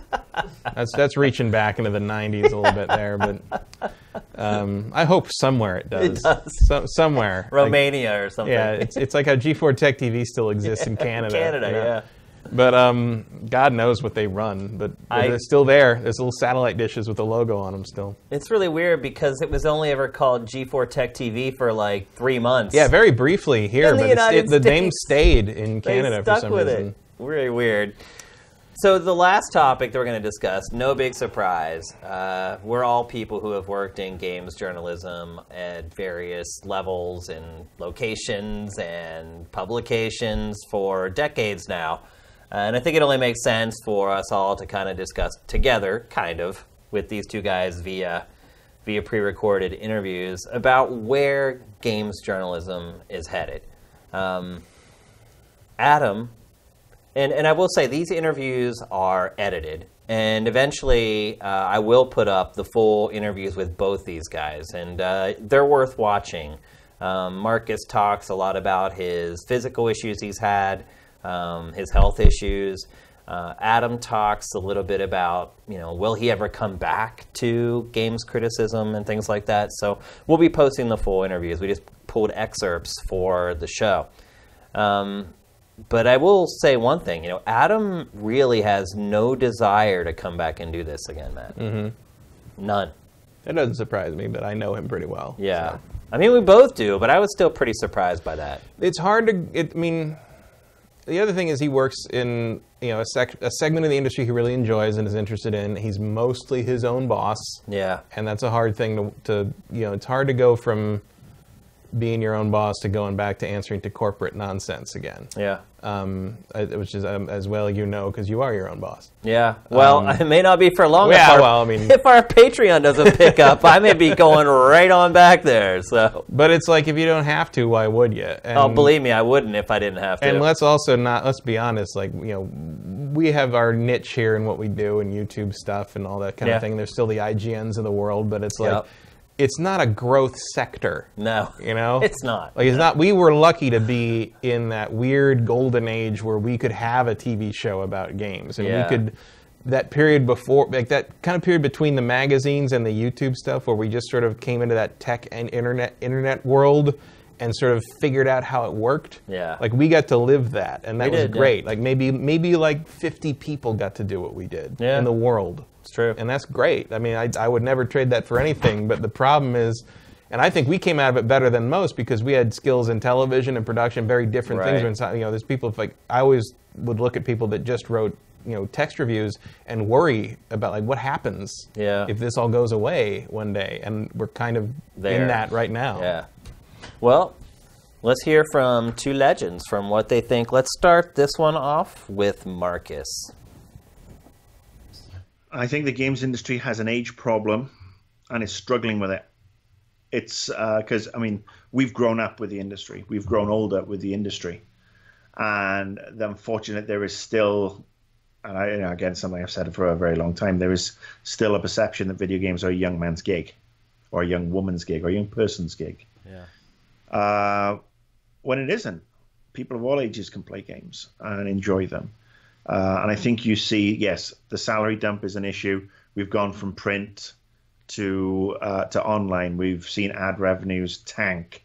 We've gone to the worst possible scenario of the influencer. There's a reason that influence rhymes with effluence, because effluence is shit, and so are most of these influencers. Yeah. You show me somebody with 50,000 followers on Instagram, and they're hawking this, that, and the other, and they're getting paid for it and not declaring it, given the FCC rules that are in place. Yeah. Well, I'm sure you saw EA's press conference at E3 where it employed a lot of the quote-unquote influencers, and they ended up doing not, I don't want to be too mean, but they did not do a great job. And obviously you have millions of people watching, and when it's live, there's no do-overs. Look, when I went to have my heart surgery done, I went to it was a cardiologist, not a barista.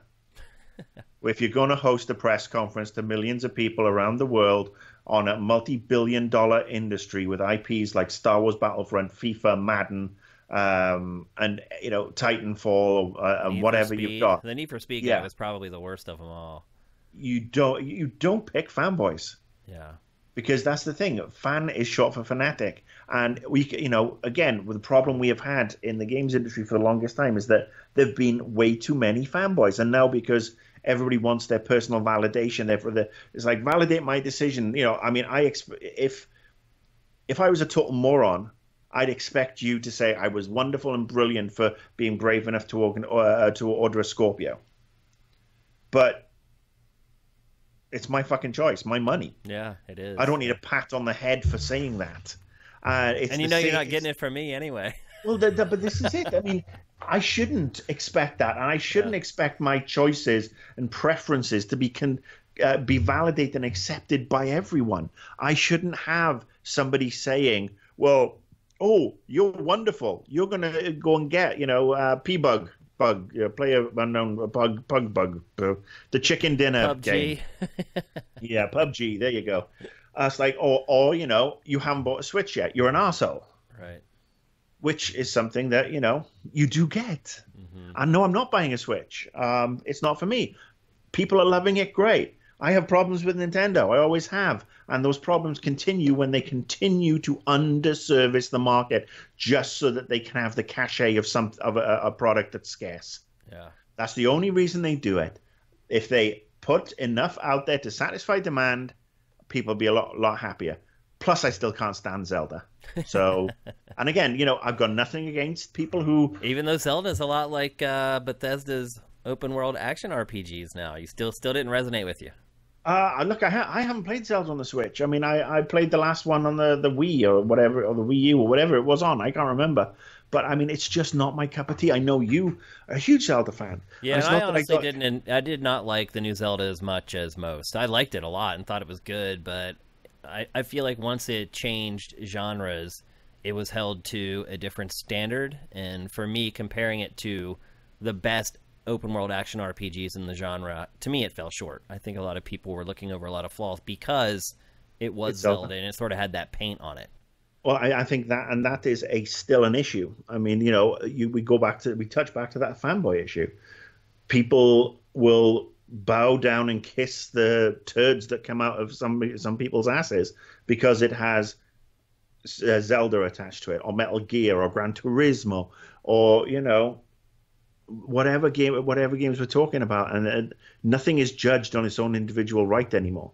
I mean, I got caught up in it. Fallout 4. I loved Fallout 4 when it first came out, but then I started to realize it wasn't as good a game as I hoped because it didn't have a lot of the options that Fallout 3 and New Vegas had. Yeah. And that's we're all guilty of that. But I think that if this industry is to evolve, it has to do something that the rest of the planet hasn't been able to do, and basically start giving people, getting a consumer base that's actually quite respectful.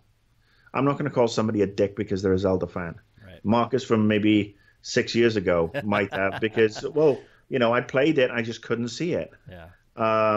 But I've got maybe grown up a little, God forbid. But I respect that people do enjoy these games. The same reason they do enjoy Final Fantasy, which, the last one to me looked like the Backstreet Boys on tour. Yeah. I not my cup of tea at all. I mean, like I said, I finished with 8. I loved 8. That was it. But I'm not going to slag you off for playing Animal Crossing, even though I tried it and it bored me to tears. But I just don't think we can do that anymore. I think we need, as a society, to basically have our asses kicked and get to the situation of, well, we will respect each other's differences. Unless you're a Nazi. If you're a Nazi, you can go fuck yourself. And here we go. This is where it'll be, Marcus Beer brings politics into it, blah, blah, blah, blah, blah. Look, if you're a Nazi supporting, all the crap the bad crap that went on in Charlottesville, and you want to have your little right-wing marches, 10-1 you're a Gamergator as well. So do us all a favor. It's not about ethics. It's about you being wankers. But look, we've got to grow up as an industry. We've all got to grow up as an industry. We've got to grow up as a society. We've got some great games coming out in the next 12 months. I mean, we got the new Red Dead. Yeah. Finally, we got a new Red Dead. Yeah. I mean, and it's ironic that I still think that the best game of the last 5 years was the last GTA. Yeah, I mean, it's still the top-selling game all these years later. I'm playing GTA Online. I'm going in and now they're actually doing a sort of an update that's going to make it kind of player unknown, Battlegrounds, PUBG. Yeah, it just launched yesterday actually. Yeah. And I mean, that's great because they keep on going and doing this. And I've gone in and I still think that's the best game of the 5, maybe even the best game of the decade. I mean, beating out, some of the others like the Fallouts and Skyrims and sales-wise, it's not even close. I mean, it continues to be in the top 10 every month because it's a fantastic game over and over. Yeah. And look, I mean, I came late to the Red Dead party. I really did. I mean, Redemption was the one that I played, but I played after watching you guys playing it over and over, and I really began to enjoy it. So yeah, the new one is going to be great. We've got a bunch of cool indie titles coming, which are going to be a lot of fun for people. I've got hopefully my Crackdown. Got a new South Park game. That's right. Yeah, I'm excited for that game. Yeah, Fractured Butthole. I mean, look, if you haven't played Stick of Truth, by the way, if anybody out there has not played Stick of Truth, I just replayed it all the way through for like the 3rd time. I've done once on PS3 and now twice on PC. And this time I actually went and made sure I got a walkthrough and got all the fun little bits. But it's still just one of the best written games. It is, yeah. And it just goes, that's great licensed content. So I know there's people who are going to be pissed that I don't like Overwatch or I don't like Hearthstone or I don't like I don't want to get into, and it's not a question of not liking. They don't appeal to me. They're not my cup of tea. It's not, I don't hate them, but they're not my cup of tea. I mean, Fortnite is another one, Paragon, and more power to these people who are doing this stuff. But am I interested in Destiny 2? I played the beta. Felt like Destiny to me. Yeah, I thought the campaign was a lot better than the first Destiny, though. Okay, I mean, I maybe need to put more hours into it, but again, might just wait again until the October release of the PC version. Right. Because apparently, it's going to be better on Battle.net. It's looking great on PC. Yeah, but we've got a lot to be thankful for. Let's just hope that we still have an industry and a planet and a country to enjoy it over the next. Like, I didn't go through all this shit just to have Korea blow us up, floods and earthquakes and biblical, whatever. Yeah. And all this crap. I expect to be around for 40 odd years, and I want to be able to breathe. I want to be able to eat, and I want to be able to drink water without having to sort of like drink it from my ankles because I've developed webbed feet. So we just need to get with the program. Well, there you go. The return of Grumpy McGrump. So he thinks games editorial will not go away? I don't know. I don't know. It sounds like he has bigger concerns. He certainly does, yes. That was, I mean... You can't have a games journalism world if there's no world. That's a good point. Yeah. That was the first time in the whole interview where Marcus went back to his old form. Annoyed Gamer. That was some vintage Annoyed Gamer action. It was, yeah. And he was called Grumpy McGrump on Invisible Walls before he was anointed the Annoyed Gamer. So... yeah. A lot also, of times he said beta, not beta. He did? Yeah. I don't think I've ever heard him say beta, not beta before. Well, there's a lot of times when you do interviews... He's got to go back to Wales. He's losing the mojo. Yeah, right. There's a lot of times when you do interviews and you realize they're flying off the rails and they're not answering the question. And I realized it pretty much immediately, but I just saw Marcus take flight. Right. And I was just like, there he is. He's like that... little eagle that you raised, and then he just takes off and flies. And I was like, I'm just going to let him go. So there you go. You guys have been waiting to hear Marcus. He just heard him. A true return. Yep. And Adam has a more traditional answer to the question about games editorial. Let's hear what he had to say. I don't see it headed to a very good place. It's less the issue with the influencers. I'll get back to that in a second, but you're right. It's that... and this is happening in the press, because we're seeing, like, New York Times, which I think is doing well, still having to lay off workers. Yeah. And we're constantly hearing about the pivot to video, which is insane. And so much of that comes from the fact that no one has figured out how to generate ad revenue online. And so the money's not coming in like it once did for all of these sites. And yeah, they're having to let go of the senior staff. The real danger I see with letting go of the senior staff is you're bringing in young people, which is good, because you always want to have sort of a new energy and new voices, but you don't have a senior staff to kind of guide them. To kind of say, like, hey, when you're young and you're being a critic, you tend to want to show your chops just by attacking everything. Yeah. That by being critical, you can show your ability for criticism. Right. And it takes older people, to sometimes kind of show the way, kind of cool things off. And so I think that's why you see these very sort of fiery think pieces all the time. I think sometimes are a little bit outside of logic. They're so from inside, like the most inside baseball perspective. And once again, they're not bringing in a larger audience. It becomes this kind of self-fulfilling prophecy. I think the only solution, man, people are probably going to attack me for this, is that you're going to start to see less game-centric sites. And what you're going to see is games being covered in more general purpose publications, digital publications, like the Washington Post, like the Daily Beast, something like that, where it's, just like you have the movie section and you have that section, you'll have a section that maybe is tucked into the technology area where you have some, like one or two staffers who are ruminating and reviewing games. I don't really see where this goes. I don't blame influencers and streamers for the cause of this. They generate a lot of good audience, but they really are entertainers through and through. And I think they're serving something very different for that audience. There's still people out there that want to learn about games, and they're not going, necessarily to most of the streamers and influencers for that. Streamers and the influencers are just like, they're working in this new medium that I never anticipated, where someone will watch someone else talk for 3 hours. Right, yeah. Video game. But, I mean, the audience is there.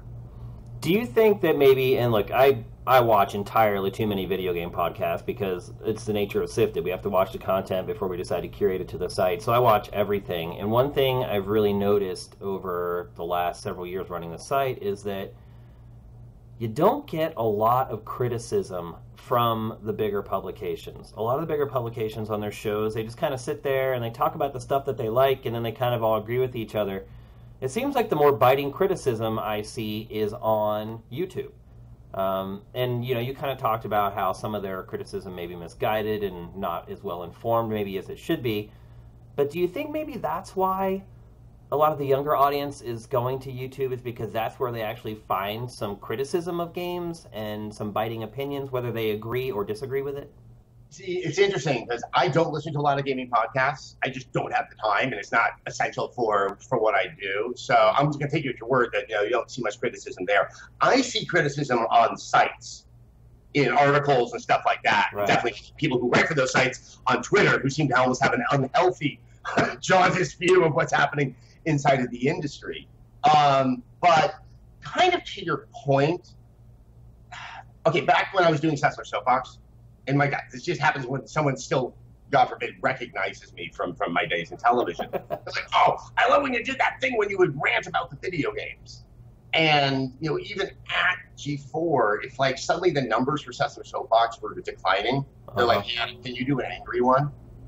And I think that this kind of form of populism that we're seeing, especially on YouTube, which is the game industry is evil. Without me, they will, rub their evil hands together and take advantage of you. That like that's a good way to generate an audience. People just gravitate towards anger, and I do think that there are people at sites who are kind of aware of that, of sort of the dangerous end game if you go down that path, and that tends to manifest itself like that maybe in the podcast. But yeah, there's a populist anger I definitely see on YouTube that I could probably say a lot of my former colleagues are a little bit wary of, because that can sometimes, I don't want to slam anybody out there, but when you start to do that, I would say even I probably fell victim to that, you can start to chip away at truth and logic in favor of that kind of fun back and forth with you getting ranty and ravey and your audience going, yes, let's grab our pitchforks. What do you think about that, Matt? I mean, I think he's pretty right on. He's pretty spot on, yeah. And I mean, I think especially because I would trace kind of a lot of the YouTube gaming critic culture back to the angry video game nerd. No, you're right. Who kind of pioneered that. He started. Let's be honest. I mean, it's in the name, right? I mean, technically, Angry Video Game Nerd started game trailers. I mean, right. He was the king of our user movies, who then we then signed a deal with and had exclusively with him, and then Screw Attack after that. But he was really the first YouTuber. Yeah. And he at least in this space, yeah. Yeah, I mean, he set the precedent. He laid down the template for what was to come. And I think the important takeaway from him, and it's something that maybe got lost in the evolution of it over the years, is that one of the reasons I think he was popular back then in the early days was not just that he was angry, but that he was angry, but he was angry at the games because of that way we all get angry at games, because it's, when you come down to it, it's one of the few entertainment media where it's you against the medium. Yeah. You're not competing with a movie. You're not trying to beat the book. Right. Yeah. But there are points at which the game is trying to stop you from having fun in a way. Yeah. And he was one of the first people, I think, to really acknowledge and really play up the idea that getting angry at these things is part of why we love it. Yeah. And the anger in the angry video game nerd, at least in the classic stuff, I stopped following years ago on that stuff around the time he made that movie. Yeah, but I think he may have lost a few people. But the classic stuff, especially like the old NES Teenage Mutant Ninja Turtles thing and all that stuff, it's a recognizable feeling. It's that the raging sort of throwing the controller, punching the couch feeling of like getting stuck on these things that's part of the experience and that was being acknowledged maybe for the first time in a visceral way, because it's hard to convey that through text. I think he was really taking advantage of the video medium that was starting to become a thing on the internet at that time, because you were starting to be able to have the bandwidth to do it. And I think a lot of it comes out of there. I mean, I watch Angry Joe periodically, but like I see a lot of Angry Video Game Nerd in his approach. He makes it his own. The whole idea. He makes it his own in a lot of ways, but it's still that same idea of like guy ranting about video game with skits. Yeah. Which also, I mean, was X-Play. It was, to be fair. I mean, that was trying to form for years and years, and I think Angry Video Game Nerd kind of is the one that crystallized it best. He also has the perfect name. So he has Angry, which you got into. The anger you have, this weird push and pull you have with this relationship with the video games that you're playing. Video game. Oh, he was originally Nintendo, wasn't he? It was. Originally the Angry Nintendo Nerd, and he had to change it. Which has a nice alliteration to it. I can see why you go with that. Yeah. Video game, obviously, so you know what the content's about. And then nerd. Right. And I think that is just important as the angry part, because he is a nerd. And that's not me making a derogatory comment about him. He'll call himself that. He's legit. And I think that's what people saw in him right away, is that he's real. He's like me. He loves video games. He doesn't care about all this other frivolous pop culture BS. He loves games. And that name, I think, just Angry Nintendo Nerd. Boom, boom, boom. And it's good. Yeah, but I think Adam at the end there hits on a very important point, that the more you play that up and the more you buy into that, you can chip away at truth. Yeah. And while it is important that you see yourself in the Angry Nintendo Nerd, the Angry Video Game Nerd, it's important to know if you've ever met that guy, he's playing a character to a large degree. I mean, he's not so much, though, really. But he is not that screaming crazy person that is portrayed in the skits all No, the time. he's really quiet. Yeah. He's a quiet guy. He's a nerd. I mean, but he's putting on a persona. Like, if you spend a day with him, he probably would not try to throw the couch at the television. No. It's not like that. So, like, but you end up in that thing where it's, is Alex Jones playing a character or not? Nobody knows. Like, it's like, there was a lawsuit where his lawyer said he's just playing a character. He's not really this crazy. And then he got up on the stand and was like, I totally believe everything I say. But is he the character or is he himself? Like, you don't know anymore. Right. And, like, there's not that dividing line between fiction and reality has been degrading ever since Survivor went on the air, really. I mean, the reality TV boom kind of created this thing where we want to see ourselves on the screen in a way that we didn't have to see ourselves on the screen in previous times. And I think that this kind of is part of that whole trend. And I agree with him that after a while, it's very hard to tell what's real and what's not. I also agree with him. And video games, fandom in video games, I think, increasingly sets the tone for internet discourse. And I think there's a responsibility there that we are not fully acknowledging as fans of this medium. And I also think that getting positive reinforcement for being angry creates this self-perpetuating cycle where you want to get more angry, so you get more positive feedback, and it can be dangerous. And it's like, I recently had some discussions with some people about, like, how long this particular thing should be. And they're like, well, we think it's too long. We think it should be more like 7 minutes long, because that's how long internet videos should be. And so I pulled up a 2.5-hour deconstruction of why Fallout 3 sucks. Yeah. That had 2 million views. And I'm like, boom. Like, long-form stuff is important, but here's the important thing. Look at the long-form stuff that's really popular right now in the video game space. It's almost exclusively really, really long teardowns of games. Yeah. Really, really long reasons why things suck. And, like, that's where the appeal is. Is like, you want to see someone just take this game you hate apart. It's become a spectator sport. It's Schadenfreude. Yeah. And it's like... That's the one thing you don't see a 2.5-hour video of why Fallout 4 is the best game of the year that has 2 million views. Like, the positive criticism doesn't get that. Yeah. So that's a pitfall that's very tempting to fall into. But I think negativity, sadly, with a big part of our audience, it's what they want. They want to hear people who are pissed off about something or exposing something. Right. Like, anytime they can use the word admit, blah, blah, blah, admits, meaning that they did something that they thought they were getting away with, and then they got caught, and now they have to admit that they were wrong. Right. And it's about kind of that whole culture. And I just, I've never quite, I don't think, bought into that. It's like, I feel if I bought into that more, I would have been more hardline about my opinion on No Man's Sky, which I, unabashedly loved. But even in our Game of the Year thing, where I gave it my Game of the Year, I was like, I will sit there for 2 hours while you tell me everything wrong with this game, and I'll sit there and nod and agree with you. Because, it doesn't matter. It was your favorite game. Yeah, I loved it. It's just, and I love it more now. But it's like, if I were trying to do my own Angry Matt channel on YouTube, I would have just been screaming at people that disagreed with me that they were morons. Nobody would have watched your video because you liked something. Yeah, because I liked it. But if I'd made a 2-hour video about why Sean Murray should be thrown in a thresher for lying to us, millions of views, I would, smash that like button. Yeah, we'd be merging Sifted with that channel right now. Yeah, for all the viewers. Speaking of which, this is the first episode of GameFace that is going up on YouTube for everyone since episode 14. So that's a long time ago. I think we're supposed to say something like smash the like button or share or something. Like and subscribe. Like and subscribe. Yeah. You can do it if you want. That's basically how I look at it.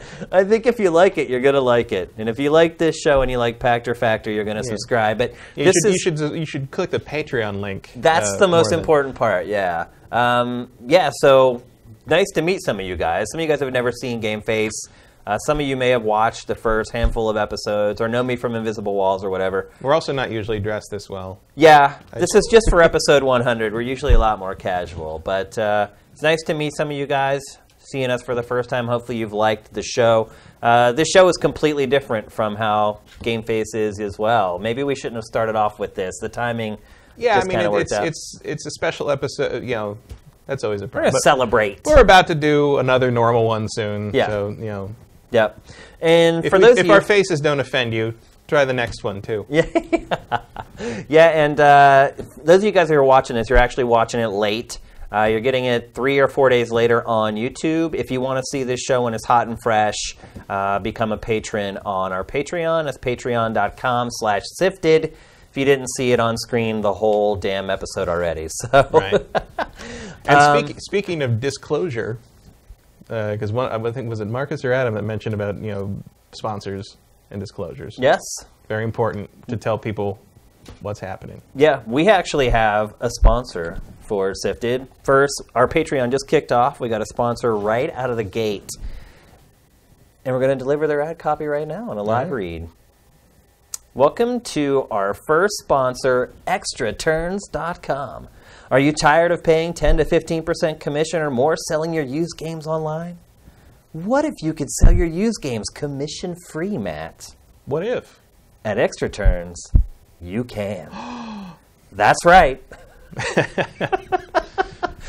ExtraTurns.com is a brand new marketplace being built from the ground up to sell your games, collectibles, electronics, and memorabilia.